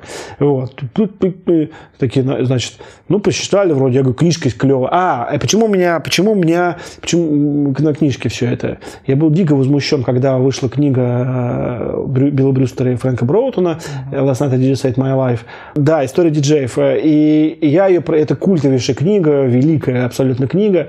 И, в общем-то, я ее купил, понял, ну, во-первых, она выполнена была, английскую я читал, ее со словарем читал, штук 5, наверное, раздарил, типа, говорю, что это очень важная книга, почитайте. Вот. А тут выходит, значит, на русском языке, в желтой обложке какой-то там... Там краденая фотография какая-то еще использовалась. Рисунок там, да, нарисованный воронежский диджей какой-то там, типа в жабо, ну, какой-то вообще совершенно не про то, что о чем книга. Вот. И, соответственно, перевод ужасный, издание ужасное, вообще все плохо. То есть я прямо, знаешь, за больное это дело. Я такой думаю, блин, ну ведь я-то читал, я норм, как бы, ну хочется людям нормальным в России, типа вот книжки клевые, почитайте это, почитайте, если тебе интересно. А такая книга, она отпугивает, и ты думаешь, блин, ну что, тяжело читать, потому что коряво и вообще все плохо. И вот начал возмущенный бегать и искать, давайте типа делать книги, сейчас разбогатеем. И вот мы с Пашей, все, значит, с Оксаной, вот вышла книга тогда Дома Филлипса Superstar DJ Here We Go, которая на русский язык, ну никак она не переводится, потому что типа даешь супер-диджей, там, или там вперед супер, ну какая-то фигня. Погнали. Да, хотя ты прямая, да, погнали, да, ну фигня фигней. И, соответственно, это цитата просто из песни Chemical Brothers. Я говорю, вот, блин, офигенная книга, давай ее издадим. Просто сейчас, и вот, как это все устроено, фиг знает. Вот, ну, начали делать, вот. Договорились с Миксмагом, купили у них обложки, перевели. Конечно, мы на этой книге, я сразу понимал, что этой книге мы сделаем все возможные ошибки, ну, хоть как на чем-то надо учиться, мы сразу на живом учились. Переговоры с Пашей вел? Мы с Пашей везде сначала делали, да, потому что не понимали же, кто как что. И вот, слава богу, что здесь было агентство в России, представляло права этого издательства. Вот. А мы приходили, такие дурацкие вопросы, сколько стоит? Они говорят, так не делается, надо вам по-другому. Нас учили, короче, как это делать. Мы приходим, говорим, сколько стоит? Там думаешь, сейчас как миллион нам скажут, ну какие там адские цифры. А там говорят, ну вот такие, значит, суммы. Мы такие, ну вообще фигня. Сейчас продадим за... Вот. И вот везде так ходили. Пришли, помню, дистрибуция. Типа, как, что, где хранить? Я говорю, да вон у нас дома положим, типа, что там 3000 книг, да они за полгода разлетятся вообще полгода, ну там что, 3000 книг, да полежат немножко и все на это. Вот, поехали к этому, поехали в дистрибутору, нашли дистрибутора, Паша уже там писал, вот, приехали, значит, к дистрибутору большому, они нам сразу говорят, типа, книжки про музыку продаются плохо. А я сижу, помню, такой, да, заливай тут, вы просто не умеете их продавать, мы сейчас все вообще тут круто вам покажем. Вот. Ну, соответственно, с ними заключили договор, напечатали книги, Гриша Гатинян, мы с ним, я ему позвонил, здравствуйте, Гриша, вот нам вот, очень нравится ваш дизайн, а не хотели бы вы, вот нам нужен типа 90-й, Designers Republic, Rave, не хотели бы вы, значит, вот, он говорит, да, не вопрос, давай, ну, там, типа, короче, тоже. И вот он с нами все книжки, ну, кроме там нескольких, все фактически он их сделал. И делает до сих пор. Вот. И, соответственно, как бы эта книжка Супер Диджей продавалась 6 лет. Самая долго продаваемая, да, Да, получилось? самая долго продаваемая книга, вот, и остальные книжки тоже так вот, как бы не все прям, чтобы быстро продавались, но я просто в каждую уверен, и я знаю, что каждая из этих книг будет там раритетом, и точно, когда начали заканчиваться книги, нам начали писать люди, все думают, что книги, они так как бы лежат и лежат. На самом деле, это когда в этом сталкиваешься, понимаешь, что нифига, лучше уж пускай она у меня дома лежит, чем это он в магазине. Я вот такого действия, потому что потом ты ее не купишь. Барахолок нет, ничего нет. Как сейчас люди сталкиваются, там, когда мы издали «Электрошок», когда мы издали «Консольные войны», когда мы издали Тобиаса Рапа, который тоже долго продавался, но быстрее, чем этот. Вот. Но, может быть, нас не знали. Вот. Ну, там слово «техно» было на обложке. Берлин, техно. Берлин, техно. Да. Это сыграло. Тогда это вы прям попали, мне кажется, Конечно, в самое... попали. Мы же знаем, куда попадать. И специально так все было задумано. Я понимаю. Это комплимент. У вас все Да, получилось. и, короче, классно, то есть я кайфую, на самом деле. Мы не получаем зарплату, мы не получаем какие-то гонорары, хотя платим всем, кто там вне, значит, не учредитель, все остальные получают денежку, там, типа и редактор, и переводчик, и корректор, и дизайнер, и, короче, всем платим деньги. А вот мы сами такие, типа, копим, увеличиваем оборотный капитал, чтобы потом, когда-нибудь, наверное, мы чего-нибудь там как-то будет история. Но я очень рад, что эта история идет. Должны были закрыться на второй книге. Денег-то нет, вкладывать нечего. А издавали мы их раз в год. Вот. Но ничего, нормально. Перед тем, как издавать на русском языке родословный хип-хопа, я купил первую большую книгу, которая сначала издавалась синглами. Посмотрите, что это такое. Дико понравилось. И я очень сильно рад тому, что мы, значит, наше издание в синглах, оно прям идентично, идеально подходит англоязычное, американское издание. Вот. Такое вот, типа, а потом они собирались в таких больших книгах, которые, как говорят, во всех магазинах Европы или в хороших магазинах, они все стоят на видных местах. Возможно, и мы издадим такое когда-нибудь. Вот. Но, короче, классная книжка. Жутко люблю. Мне кажется, хороший получился перевод и издание. Думаю, что с этого можно начинать издание хип-хопа. Изучение музыки хип-хопа. Кстати, по этому же комиксу снимался сериал. Get Down назывался. Get Down, но тоже сериал очень крутой, и там уже авторы прям говорили, что они вдохновлялись, да, комиксом. Сколько вышло книг? Ты знаешь, можешь назвать цифру сейчас? Ну ладно, давай не будем считать каждый выпуск хип-хоп Family 3. Штук 13 или 14 книг вышло. Это за 7 лет. За 7 лет. Но для независимого издания... Такого, да, вообще, для которой на свои гуляет. Да, это достаточно много. Особенно за последние годы у вас темп, мне кажется, Ну, увеличился. да, видишь, мы же копим, и еще плюс книжки клевые, которые довольно быстро расходятся. И мы стали уже известны, знаешь, как бы там аудитория как сложилась. Короче, я хочу сказать, что все книги, которые «Белое яблоко» издает, после того, как заканчивается тираж, вы их не купите уже за адекватные деньги. Сейчас «Электрошок» я видел на Авито за 5-6 тысяч рублей. И книга обалденная. То есть она должна быть у человека, который интересуется историей и вообще хочет понимать, что происходит в электронной да, музыке. она очень да, атмосферно написана. Да. Но в этом плане, ты знаешь, я тебе могу сказать, что мы разочаровались тогда, когда мы издали. Я думаю, вот сейчас-то мы как раз вот «Электрошок» у нас сметут за полгода. Это фигня. Продавался года полтора, наверное. Ну, может быть, сыграло то, что было же издание еще... Первое было, да. Но оно тоже было раритетом, все его искали. А тут мы издали новое, крутое, купили и верстку, купили для того, чтобы это было вообще клево-клево, как у французов было. И у нас разница с французами в 2 страницы. У нас на 2 страницы поменьше получилось, чем у них. Ну, как так вот. Гриша там глаза сломал, чтобы сделать эту верстку, всю дизайнерскую. Вот, за что ему спасибо. Но вот, да, и почему мы не допечатываем или редко допечатываем? Потому что это попадосно. То есть деньги надо же печатать там 2-3 тысячи еще. И это значит, соответственно, они продадутся медленнее, чем первый тираж. И, соответственно, такой думаешь, что выбор все время? Новую книжку издать или старую какую-то допечатать? И вот все время как-то... Да, есть еще, конечно, Анна Сапегина. Аня Сапегина, которые вот, есть, вот, значит, фанаты с каких-то жанров, вот, и Аня Сапегина на свои деньги, я просто знаю, что это труд титанический и вообще неблагодарный, она издала на свои деньги книжку про драм-н-бейс. Ну, вроде как считается, она очень известной, клевой.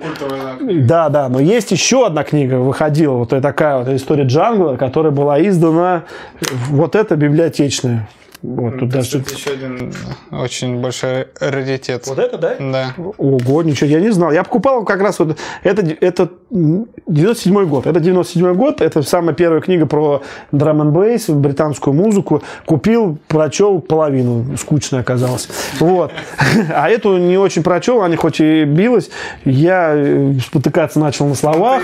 Ты не про драм-н-бейс? Я не то, что не про драм-н-бейс. Я как-то что-то... Я вижу какие-то там ошибки, какие-то истории. Но она маленькая книжка. Это, кстати, раритетная история. Просто это жалко, с драм-н-бейсом все немножко подутихло сейчас. Вот. А так вот я бы ее поредактировал очень сильно. Аня, передаю тебе привет и любовь. Нет, это очень крутая, на самом деле, это работа. Но работа крутая, да, работа крутая. Вот. И поэтому, как бы, если вы фанат драм-н-бейса, ищите такую книжку. Вряд ли найдете. Хоть она и дорого стоит, но прям... Классная книжка. Мы с тобой еще как-то говорили, что ты пытался подсчитать, сколько вообще, в принципе, людей заинтересованных есть, ну, хотя бы в Москве. Ну, да. Какую цифру ты называл, ты помнишь? 1003, по-моему. 3-4 тысячи, да. Вот, собственно, ваш стандартный тираж. по музыке, да. Это большой тираж, кстати. Считается, что это большой тираж такой. А как ты думаешь, почему у нас так медленно это развивается культура? Культуры нет, потому что... Люди, они начинают слушать там или еще что-то. Многие, опять же, не умеют читать, не в том смысле, что они не знают грамоту, а такие думают, ну, что-то как-то там, я пойду лучше в клуб, там, типа, напьюсь. А в чем отличие Ценители культуры, от там, немцев тех же?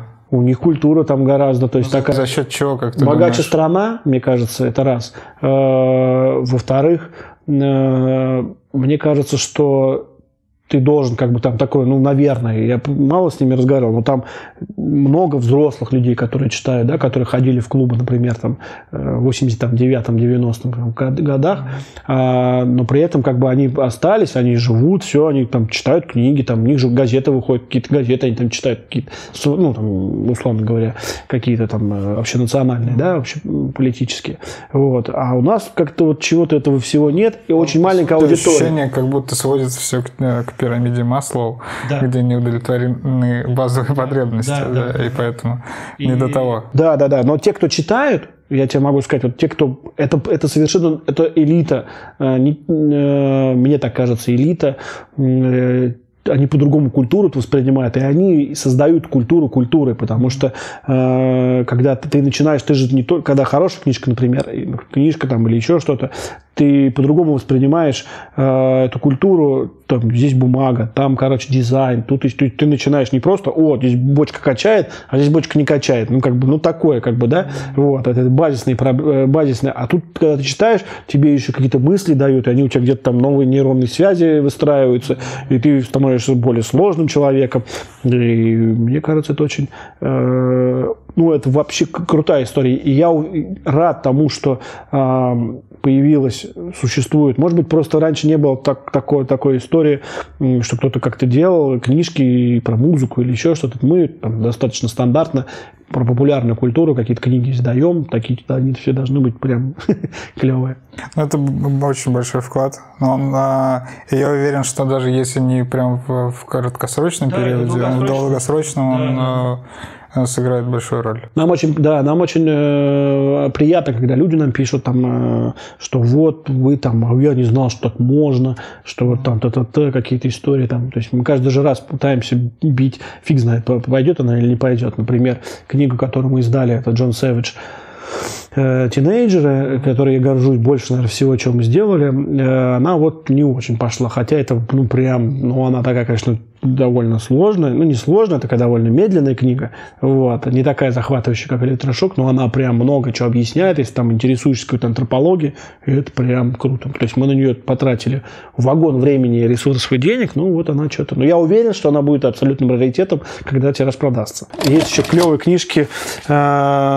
Der Klang der Family — это офигенная книжка про техно, про тусовку, про время, 80-е, 90-е года, Берлин, становление. Дико крутая книга, дико атмосферная книга, выйдет на русском языке. Это такой тизер, никто про это пока не знает. И вот еще классная книжка Дэвид Стапс, очень клевый мыслитель. Это книжка про историю электронной музыки, как просто электронной музыки, не клубной. Вот. Тоже, кстати, выйдет на русском языке. А вот это его же книга, более ранняя, это про крауд-рок. И вот думаешь, вот сидишь, она клевая, все хорошо, и ты думаешь, вот она клевая, такая книжка должна быть, а вот кому надо? Это же дорогое удовольствие. Вот. Может быть, кому-то надо. Вот. Так что такие книжки есть. Ну есть еще вот эта малоизвестная книга Мартина Джеймса. Это про, когда был French Touch, история с French Touch, французская это музыкальной сценой, а англичане с французами все время у них там не то что на ножах, а немножко конкурируют, да, там как бы у них трение.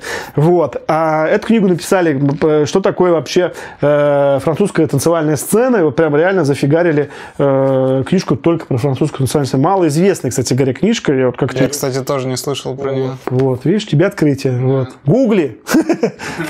Вот. Ну и, естественно, заканчивая история с книжками, я мечтал издать Билла Брюстера и Фрэнка Броутона «Last Night I Just Saved My Life» на русском языке. И эта история наконец-то осуществится, потому что мы эту книгу готовим к печати, она переведена, фоточки есть. Эксклюзивный тизер сейчас. Прям вообще никто не знает про это. Ребята, канал Wax Ninja. Подписывайтесь. При хорошем человеке, хорошему человеку не грех и слить какую-нибудь клевую инфу. Это очень круто, что вы эту книгу переведете. С этого все началось у тебя. Да. И это не заканчивается. Но она должна была просто по-человечески выйти на русском языке. Уже есть и фотографии, уже будут и чарты, будут и дизайн, все клевый. Мы не знаем, как будет звучать на русском языке перевод, но, скорее всего, он и будет звучать как история диджеев, потому что Last Night I Just Saved My Life мы как только не крутили. Прошлую ночь диджей спас мою жизнь. Это звучит, тоже вообще, какой-то бред. То есть, совершенно пропадает и история к песне, да, Indeed, отсылки к этому пропадают. Но как-то попытаемся дизайнерски сохранить Last Night I Just Saved My Life. История диджеев хорошо, продажная обложка. Вот. Мы будем анонсировать. С маркетинговой точки зрения, да. Да, и оно вроде там написано же под заголовок The History of Disc Jockeys. Вот. И да, будем ее издавать. Я этому тоже очень рад, что классная книжка на русском языке. Это будет мягкий переплет. Конечно. Да. Твердо не очень как-то клево. Плеера могу показать. Их у меня много на самом деле, но поскольку ты попросил каких-то выбрать, какие-то прям, чтобы тебе дергались, дергались у меня, там есть еще их, конечно, больше, но, например, я выбрал какие-то такие, с которыми какие-то, может быть, воспоминания яркие связаны. Это Киберпанк Революция 2, Reactor Sound System, была такая саунд-система, промо-группа, как сейчас говорится. Они специализируются на транс-музыке, DJ Incognito. Они устраивают в ДК МАИ, рейв, не рейв, там 4 танцпола. 4 танцпола, да. Там был чиллаут, впервые и первый раз я был в чиллауте, где и Спайдер играл отличную музыку, и Лист играл очень это прекрасную музыку. Вот. А наверху играл транс, где-то еще что-то играл, какой-то хард-транс играл. Везде был транс. 98 год, это первый раз я попал на дискотеку настоящую, которая, была я проходил в ДК МАИ. А это, например, путешествие из Петербурга в Москву просто почему-то запомнилось. Это была вечеринка, которая один день тусила в Москве, потом все садились в поезд, выкупили вагон, садились в поезд, ехали в Питер и там продолжали дальше. То есть такое путешествие из Петербурга в Москву. Это я сам флайер брал. Флайер — это Дмитрий Федоров, дизайнер «Титаника», который, у него здесь офф стоит. И она здесь покоцанная, потому что у меня лежала под стеклом, на котором я делал домашнюю работу. И домашнее задание делал, учился. Мне очень нравился дизайн Dark House. Dark House, по-моему, назывался. Да, Dark House. Был такой дизайнер, потом я с ним познакомился, он оказался гаток, Гриша Гатинян. Мне очень нравился его фирменный стиль. Вообще флеера дизайна всегда было плохо среди русских, значит, клубов, потому что дизайнеру надо платить. Хорошему дизайнеру стоит дорого. Вот. А в клубах, ну, как бы обычно, что-то какая-то аляповость. Вот. Но вот Гриша мне всегда нравился своим каким-то минимализмом, какой-то вот такой компоновкой, игрой цветов и прочее, прочее, прочее. Это вот вечеринки, которые были запущены, по-моему, после кризиса 98 года. Надо как-то было выживать вот, в «Титанике». И вот играли, значит, такие там Компас, Кубиков, Володя, Спайдер, все это как бы. Я, конечно, не мог туда попасть. Вот. Но вот мне очень нравилось. Это какие-то такие, как очень лаконичная форма какая-то. Гриша, если смотришь, тебе привет. Вот. А потом такой же дизайнер, например, был и Матвей Евстигнеев, который вообще этот флаер я не брал, попал мне потом, сильно позже, просто из-за того, что здесь стоит ЖЖ Васхир, это знаменитый рано погибший человек Женя Жмакин, не был с ним знаком, слушал только его, когда он приходил к фонарю в программу, это было всегда круто. Потом я респектнул, спустя 20 лет с его гибели, я написал статью, кто такой Женя Жмакин и почему он есть. Вот. Ну вот, например, Матвей нарисовал специально для этого флаера специально какого-то чудика, мумитроля такого какого-то, вот, в СДК-МАИ. Это, наверное, год 95-й. Наверное, вот. Ну, здесь очень классика, очень хорошая, ну, то есть, конечно, рейверская история, вот, и интересно, всегда он с текстом работал, такое чувство текста у него было очень интересное, вот, ну, такой вот флаер есть. Наверное, самый старый флаер, который, это Last Dance, который был дискотека, клуб, один из первых клубов в Москве, в Ясенево, и вообще это считалось бандитская дискотека с бильярдом какой-то. Ну, такой, что дискотека, да, со стуль. Но там Компас Рубль был, туда чуть не привезли однажды Underground Resistance. Они просто не знают, кто такой Underground Resistance. Вот, но мне рассказывал просто Компас Рубль. Вот, ну, вот просто LS Dance. Такие вот первые флайеры. Наверное, год 92-й, наверное. 93-й, наверное, год. Ну, очень старый. Очень редкие флайеры такие, потому что уже время-то прошло. Самые первые, которые лично это был, я взял из Птюча, очень красиво, мне нравится флайер. И флайер, очень нравится мне дизайн такой рейверский, кислый, вообще просто в духе. Это Independence Day. Independence — это были большие вечеринки в МДМе, там дискотека рейв или там ТТТ, все такое. Вот, это прям на месяц расписание было. В МДМе проходили каждый раз, а я взял эти флайера, 2 флайера взял впервые, попав в магазин Дискоксид, который открылся в 95 году. Я очень боялся, что мне дадут по башке, потому что флайер все-таки давал здесь, вот сколько здесь, вот, с приглашением до 24 часов $5, после 10 без 15. Вот, то есть, как бы, фактически $10 вход, ну, то есть, стоила бумажка денег. Вот, соответственно, я как-то так аккуратненько упер, вот, ну, вот, и очень рад, что у меня сохранилось и это вот как бы Жмакин, вот, а это просто тоже мне попало совсем, как такой рейв-орбита в Олимпийском, ну, не в самом Олимпийском, а там, где было, это было, как называется, 8-й чудо света, парк аттракционов, и там был рейв. Значит, XP Wood устроил, привез Кристиан Джулиан Либераторов, это были такие эйсид-трансовые, такие очень быстрые ребята. 95-й год. Да, это 95-й год, вот 15.04. И в этот же день, как я узнал потом, в этот же день одновременно вот рейв-орбита, как его, ночью, а днем открылся Дискоксид, первый диджейский магазин. Как так совпало. Вот. Ну, вот просто совсем не, это даже не флайер, напечатан на дешевой бумаге, просто листовка такая. Вот. ТТ Фантом Дизайн — это Тимур Ланский и Тимур Мамедов. Были вот 2. А вот Экстаси, спонсор многих таких вот был, это был первый энергетик, который продавался в России, он был голландский. И считалось, была такая байка, что в экстази разбавлено экстази. То есть, как бы ты вот пьешь, и ты кайф такой же. Вот. То есть, это вот был такой напиток, сейчас, кстати, не продается, почему-то не вижу. Вот. Ну, это шоу «Дискотека Мастер» была такая, тоже я как бы брал тогда «Миди-контроль». Это русская группа, играл такой транс какой-то, ну, такая вот история. Вот, была вот такая история. Ну и вечеринки Defective, который делал диджей Джанго, лондонец, который потом делал ставил звук на втором альбоме этому Богдану Титамиру. Он делал вечеринки Defective. Вот. Был диджей, впервые приехал в Ютубе. Не в Ютубе, в SoundCloud есть запись этого выступления, которого он тогда играл. Ёж был одним из лучших диджеев. Тоже где-то есть миксы его. Он потом ушел в церковь, подался, в религию. Вот сейчас какой-то высокий пост занимает, говорят. Вот, это такие. Ну, вообще, флееров-то дофига, на самом деле. Там их он... Ну, вот, блин, вон их, смотри, там сколько.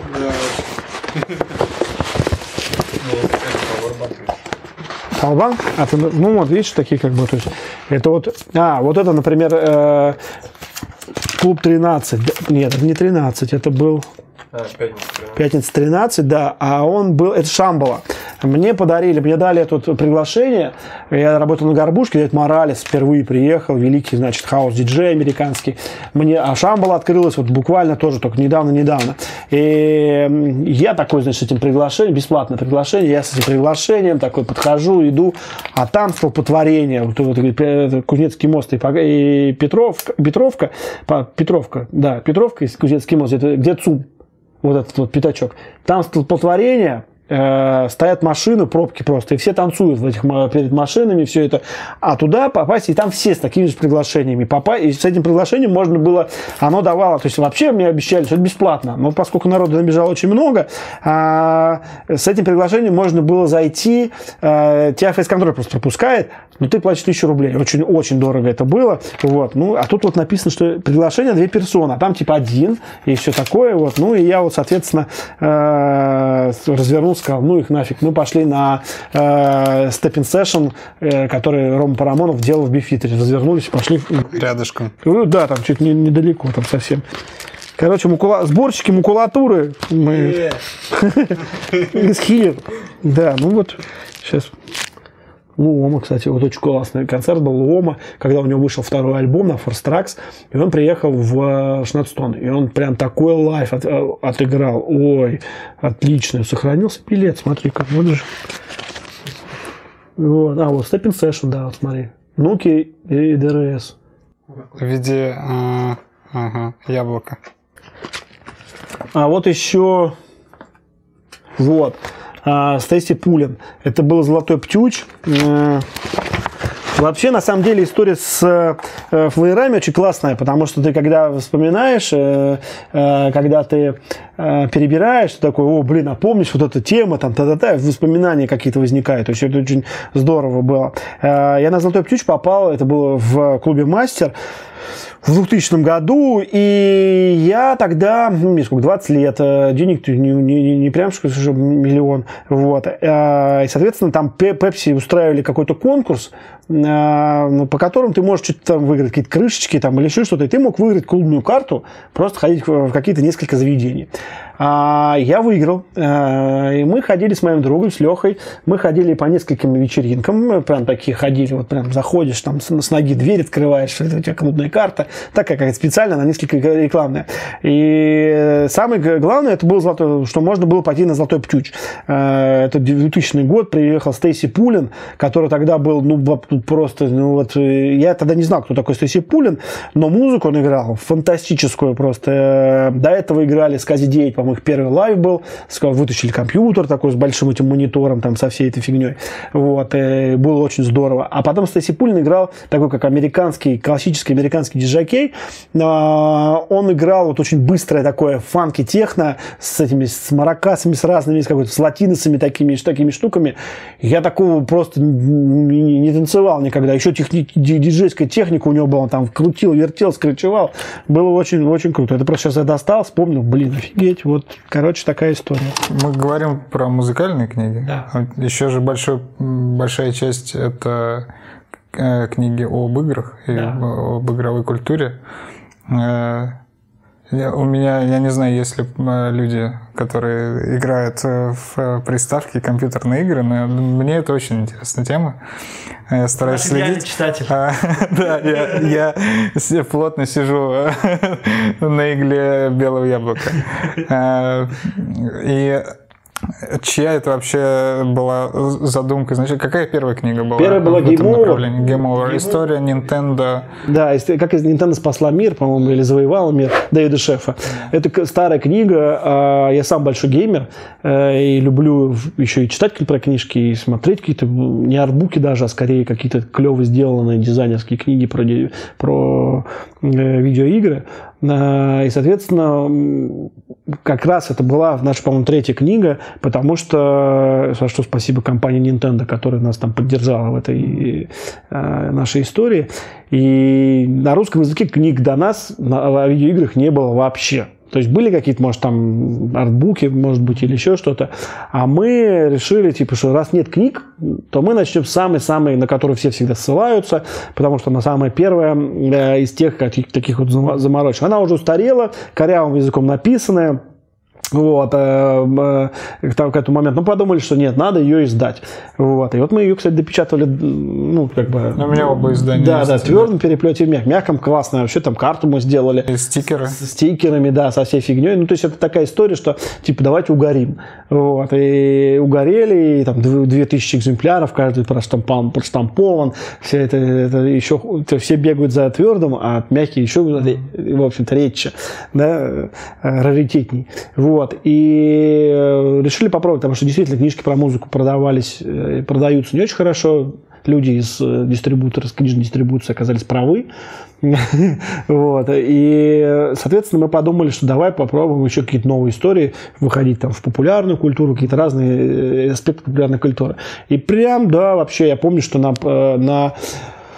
в республике была презентация, выстроилась огромная очередь на автограф-сессию с Алексеем Пажетновым, с издателем Тетриса, о котором мы договорились, там всех со всеми свели. Паша там принял целую... Он предисловие написал. Да, он предисловие написал, да, мы попросили его. Вот. Причем, как бы, там Паша, это все, в общем-то, Паша нашел его контакт, он там звонил на Гаити, где у них контора, Tetris Company. Он говорит, а дайте нам, пожалуйста, имейл Алексея Пажетного. Типа, вот напишите туда. Нигде нам не отвечали до этого. А тут, значит, как-то вот так он дозвонился. Там, соответственно, мы с ним...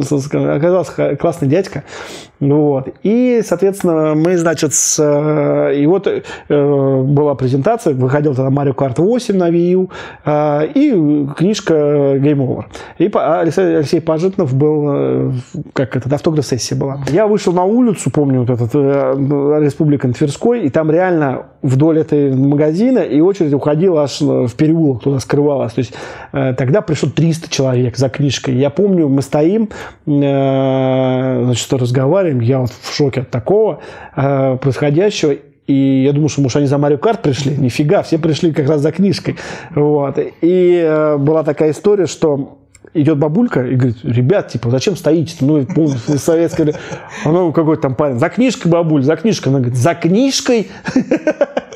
Вот, то есть это вот реально какая-то такая штука, чё? Вот, и вот мы, начали издавать книги про игры.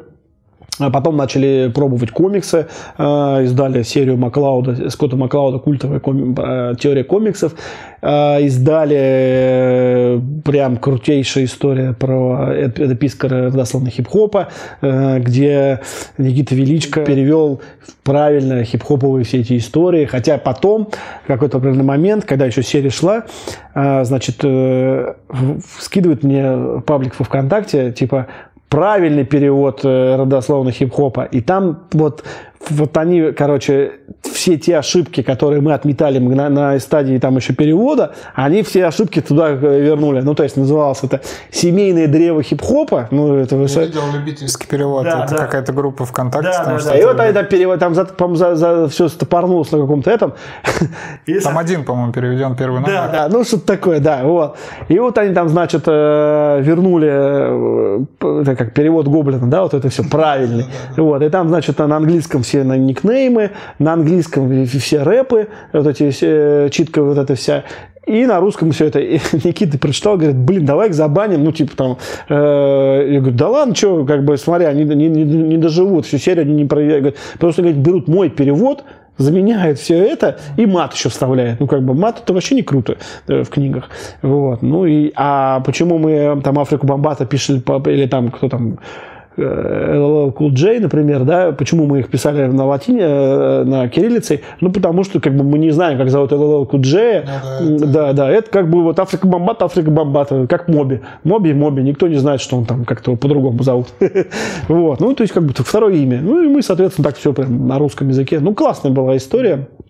С Эдом Пискарем ты лично общался? Я нет, общался Никита. Он у него спрашивал такой, задавал вопрос какие-то, скажи это, а вот здесь вот, что это такое, какие-то палки там и что-то. Он говорит, а это вот там, он ему объяснял специфики, какие-то там нюансы в переводе. Контактный, да? Да, контактный вообще. Мы его хотели привести, он не смог. В том году он тоже хотел. На канале, причем, было видео про английский комикс. Хороший текст, кстати, ролик был. Вот, и я удивился, буквально через месяц или два вы анонсировали, что вы будете делать переводы на русский. Я там так еще сказал, я помню, что, ну, надеюсь, что кто-нибудь переведет, но на самом деле у меня было очень мало надежды. И белое яблоко, конечно же, выручило.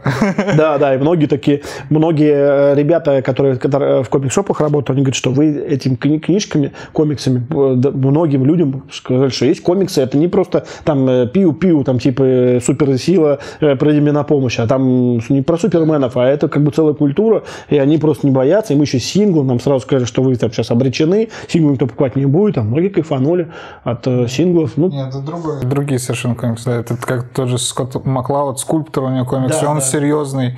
Дико рад тому, что мы издаем серию истории Nintendo книги, которая, ну, совершенно, ты видел первую книгу. Серия из 3, вы первую издали? Из 4 она, да. 4 книги. 4-я Геймбой. Вот она вышла недавно во Франции в этом году.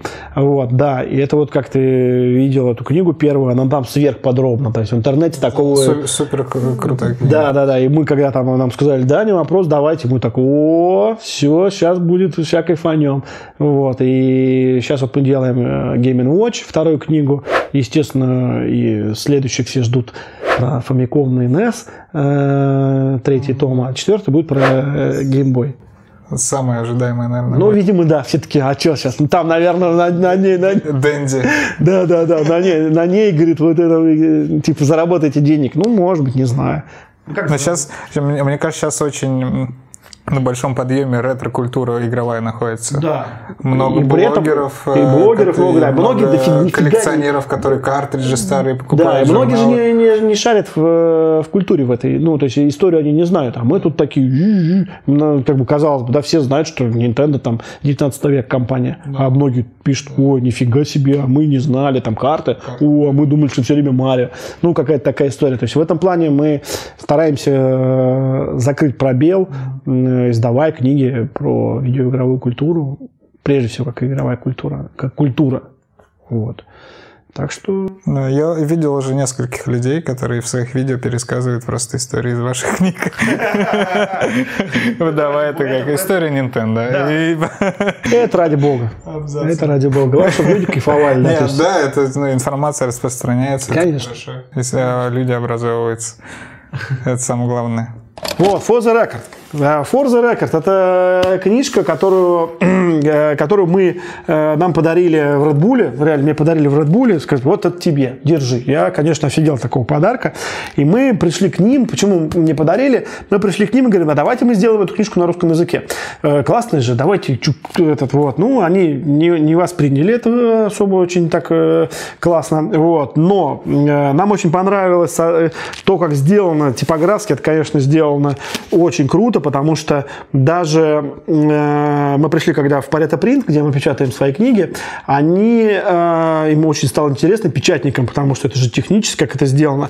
И здесь они забрали эту книгу там, на день или на два, чтобы посмотреть, как это сделано, узнать. Потому что, например, здесь вот такие вот маленьким вот, там, тиснением таким выбраны люди, которые участвовали в Red Bull Music Academy, в крутейшей, вот они маленькие сделали, но они должны были были бы просто идти, а оно вот так вот заканчивается где-то здесь, и они говорят, вот смотрите, как это интересно, как это они так сделали. Ну, короче, заморочились. Вот на самом деле книжка очень классная, дизайнерские, миллион тут разных историй, Морис фон Освальд, там всякие разные эссе, очень красивый тут, значит, Монолейк, который создатель, Роберт Хенке, создатель Эблтона, да, придумщик.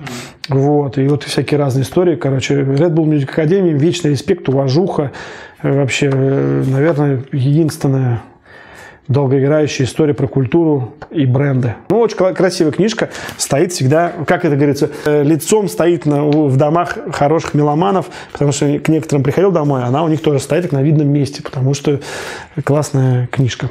Что хотел еще узнать? Про современное вообще положение дел, ну, хотя бы в Москве. На музыкальной сцене танцевальной. Слушай, ну классно, на самом деле, клубная сфера, несмотря там на какие-то мифы про 90-е, что там было круто, там по-другому было, это впервые все, такая история была, а сейчас это прям реально, во-первых, все на подъеме, во-вторых, выросло новое поколение, которое совершенно по-другому, оно выросло с этой музыкой, оно как бы для нее есть и есть. Это там для нас было там, драм н бейс, там какая-то история. Да, плюс еще для тебя, у тебя открыто все, вообще залез в YouTube и слушай всю музыку, которая только была записана. Да? Люди, которые... Стало больше хороших диджакеев, меломанов, которые разбираются в музыке, и у них уже вкус появляется, все это такая история. Появились крутейшие клубы и пробокоманды типа Мутабора, который, ну, вообще реально офигенное место, которое только строится фактически, там только оно превращается во что-то там, да, какая-то история. Это точно будет один из лучших клубов мира. Типа Сила Света делает какие-то клевые там истории, там System 108 какие-то свои истории. ППФ делает фантастические свои фестивали, то есть и нет какой-то... Жалко то, что это маленькая сцена, но людей все равно больше тусит, чем там 10-20 лет назад. Реально больше тусит, но все равно она маленькая. На ППФ я видел, я в этом году не смог побывать. 17 тысяч было. Там очередь была километровая какая-то. Да. Ну, там все пришли к часу. Типа, говорят, а что вы нас тут не пускаете? А фестиваль 6 вечера работает. Ну, зайди пораньше. Или там, и потом, а что это вы нас... Вроде без скандалов все. Ну, да. Ну, кто-то там и возникал, что вы там... Да, это всегда есть такое, да. Вот. А так вообще это было... Я не танцевал так. По твоим ощущениям, последние несколько лет. Новая кровь какая-то? Да, новая кровь. Вот, но молодое поколение, новые люди, которые делают вечеринки, образовываются как-то, как тут они вот, знаешь, например, да, там как его... Объединение «Труд», наши знакомые, они, например, все молодые, и как бы уже там хаусец, там такое, что у них знания, там типа, а тут вот, значит, там Детройт, там Чикаго, там это, блин, я в возрасте еще хардкор слушал, ну, как бы, да, то есть я в этом не... А тут все, вот, пожалуйста, у них другой музон, как бы, там, или там еще какие-то госзвук, там, своя какая-то музыка, то есть все вот какое-то... То есть это в какой-то определенный момент, наверное, мы напитываемся, у нас же не было ничего, я еще советский ребенок, и у нас не было ничего, вот, а сейчас уже все это есть, и, видимо, они напитываются, там, как-то, и в какой-то момент, возможно, мне бы очень хотелось думать, что, как бы, чтобы, как бы, в Германии, вот, что вот тоже музыка есть, и есть, вот, там, я хаус слушаю, там, тот техно, там, фестивали, там еще что-то, ну, это дорогое удовольствие, тоже, опять же таки, но я позитивно смотрю на все происходящее сейчас, реально, то есть как бы где-то что-то мне может не нравится, но это мое, там, как это, что я, а так все прям супер. Круто. Я с тобой солидарен в этом вопросе. Мне кажется, что много нытья сейчас. То хоронит рейв, то техно хоронит, то хаос хоронит. Не, знаешь, штука в том, что, во-первых, смерть продает, написать, если это вообще непреложная, да, истина для сбора трафика. Смерть продает. Вот. А во-вторых, Я думаю, что где-то, конечно, какие-то жанры будут уходить или приходить. Я, например, с несколькими своими там друзьями прям спорил о том, что вот техно, которое у нас сейчас существует, оно сейчас уйдет в коматоз. Ну, потому что это уже не человеческая музыка, а это музыка, это такой ритмический шум, близок к хардкору и очень мрачный. Люди, это все всегда, если знать, да, историю танцевальной музыки, ты, как помнишь, первый джангл, когда первая волна джангл брейкбита была, она довольно быстро стала мрачной, скучной. Весь одинаковый стал. Да. Вот тоже, да, потом она ушло, появилось что-то другое, там, какая-то такая история. Также и с техно, например, сейчас вот этот вот круг заканчивается, и маятник уже летит в обратную сторону, несмотря на то, что там, типа, люди там все гордятся тем, что, чем не надо гордиться, тем, что сколько кто там сожрал наркотиков, там, или там, я в черном, и я слушаю только там ЕБМ и прочие какие-то истории. Вот. Но на самом деле человеку нравится человек, и вот прям я с кем-то прям мы там не ругались, так спорили бурно, что техно-музыка сейчас уйдет в коматоз. Прям вот реально. Ну, и будет всякие такие вот какие-то хаусовые дела, какие-то человеческие истории, светлые, более светлые. Ну, маятник качается туда-сюда, потом он там быстро повисит какой-то, все его попсят быстро, потому что веселая музыка, она очень быстро, там один шаг, и ты уже в провале в этом, значит, в какой-то истории. Поэтому, да, я думаю, как-то так все качается, все куда-то меняется, какие-то новые жанры выходят, не только между техно и хаосом, а может вдруг какое-нибудь там сейчас переосмысление брейкбита будет. Смешение вообще всего происходит уже несколько лет. Да, то есть потому что это, я думаю, что это влияние соцсетей. Музыканты точно постоянно находятся в поиске нового чего-то, потому что повторять бесконечно прошедшие... Или наоборот, может быть, кто-то повторит, помнишь, как появился Нео Детройт в какой-то определенный момент. Это все равно новое что-то. Ну, да, новое, такое чуть-чуть, с другой эмоцией. Может, не эмоции, может быть, звук другой, там, или еще что-то. Или в новое поколение пришло, которое, там, не знаю, не слышал Дерека Мэя, а тут, значит, Дерек Мэй, дрык-дрык, и какой-то, типа, давай мы сделаем такую же музыку, там, или не Дерек Мэй, а там, хардкор, или еще что-то такое, тык-тык-тык. Да, тот же хаос, даже, который, казалось бы, он с 90-х не изменился. Да. Изменились технологии, он совершенно по-другому звучит уже. Если сравнить, может быть, там какие-то ходы используются. Ну, это... Да. Звучание какое-то. Да. Но с другой стороны, если ты помнишь, там хаос же тоже разный. Там, типа, если ты хаос британский, там, Лайо Бушвака старый, или там Мистер Си, там, или какие-то истории, там по-другому все какая-то. Потом раз, этой музыки не стало. С такое настроением. Она какая-то другая стала. А потом, и вот если в ней копаешься, их там много всего этого такого. Оттенков, полустонов, всего этого. Они просто... Есть это, есть черное, есть белое. Это все фигня. Согласен. Вот. Да, разнообразие важно. Конечно. Для развития. И для того, чтобы было разнообразие, нужно либо с кем-то общаться, делиться, либо читать клевые книжки. Я думаю так, потому что... Намек. Ну да, потому что, например... Какие еще сейчас в продаже, ты знаешь? Что искать можно, бежать в магазин? Из музыкальных книг никаких нет. Все продано. Да, все продано, вот, да, но есть тинейджеры. Тинейджеры, да, очень крутая книга. Очень крутая, у нее клевый саундтрек, и по-другому, но она такая, она требует от человека усилий. Не конкретно о музыке, а движущей силе, которая антропология, это же говорит антропология. Блин, точно, антропология. Вот, и это... Для творческих людей вообще очень крутая книга. Да, и, ну, конечно, будет Билл Брюстер, Last Night You Saved My Life. Вот это будет книжка. Она многим откроет глаза на музыку. Мне она вскрыла в свое время, я ее прочитал, понял, ничего себе, я думал, что диджеи это только в 89-м году появились, а там она оказывается. Ну, многим она вскрыла, да, то есть это как бы историю важно знать. Да. Всегда за это было. Субкультура есть троицкая у нас. Да, сейчас в огне. В огне, да. Ну, это русская история, которую нужно знать, ну, интересоваться ей, мне кажется, которая не рассказана, в общем-то. Может быть, мы когда-нибудь что-нибудь про историю напишем, какую-нибудь историю. Я когда-то давно прочитал такую историю, что самое дорогое, что есть в коллекционировании, это что-то массовое, что все потом выбросили, потому что оно везде массовое, а, соответственно, потом это стоит гигантских денег, стоит, потому что все выбросили все это. Я понял, что журналы-то выбрасывают все, и никто их не хранит.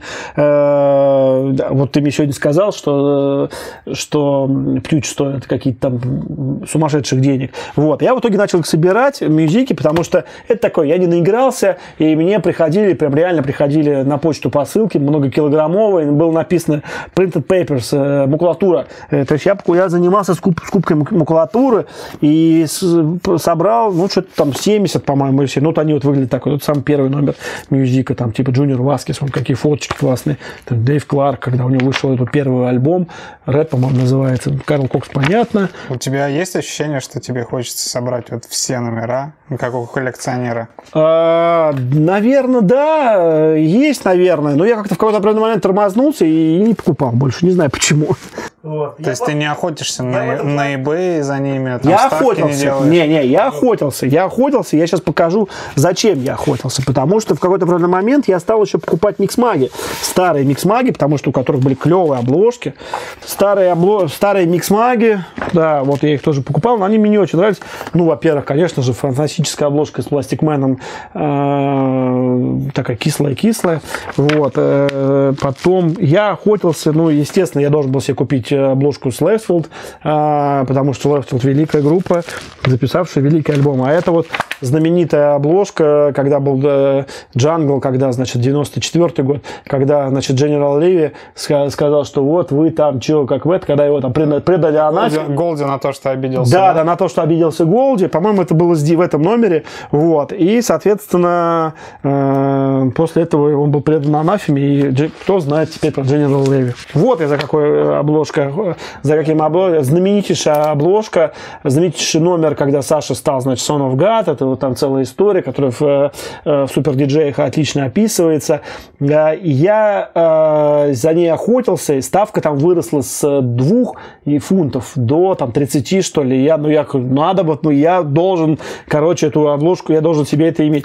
И здесь, что характерно, еще и русский лучший клуб, пророссийский русский клуб, здесь написано, это про тоннель. Почему-то здесь ядерное бомбоубежище. Ну, это не ядерное, а просто бомбоубежище, которое, кстати, засыпали песком. И тут вот есть, кстати, классные фоточки. Сейчас я покажу. Вот, значит, это вот питерская тусовка, которая вот фотка какая, да?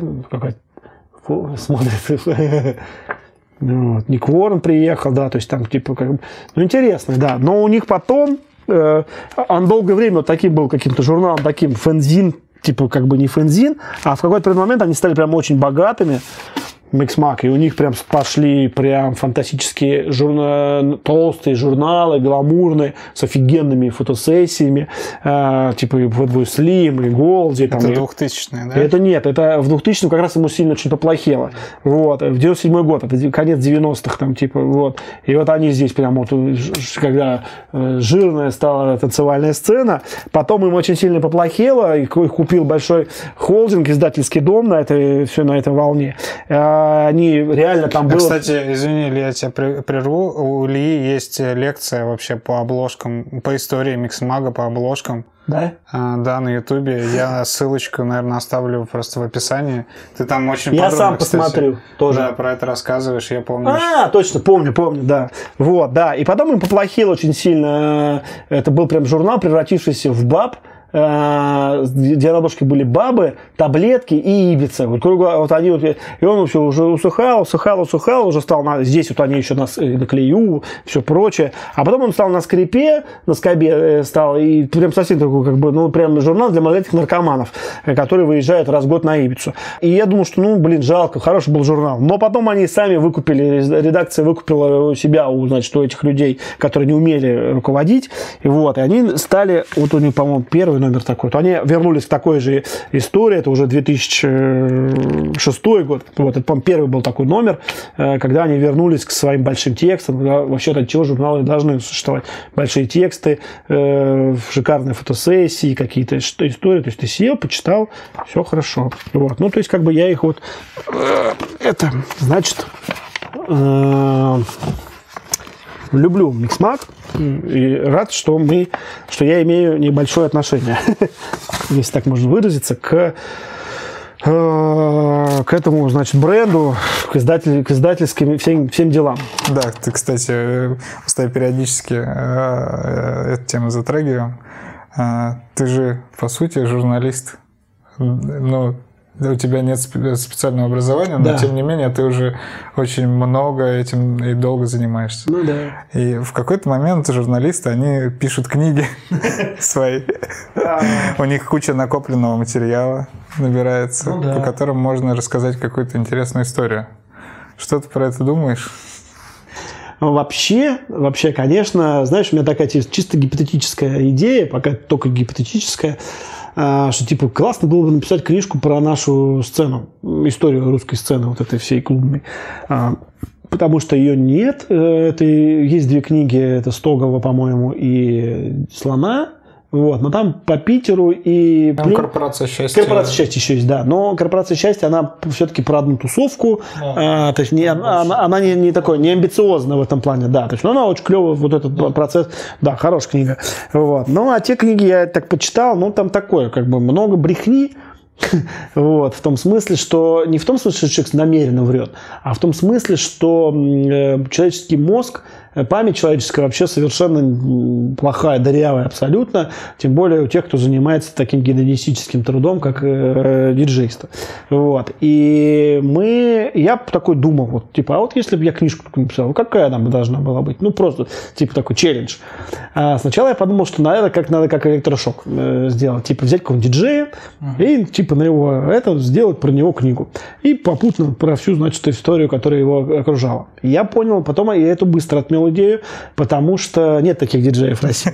Я так и подумал. Да, потому что Лорана Гарне своего здесь нет. Пока нет. Да, и вообще не будет, потому что надо же... Поздно, да? Да, уже поздно, да.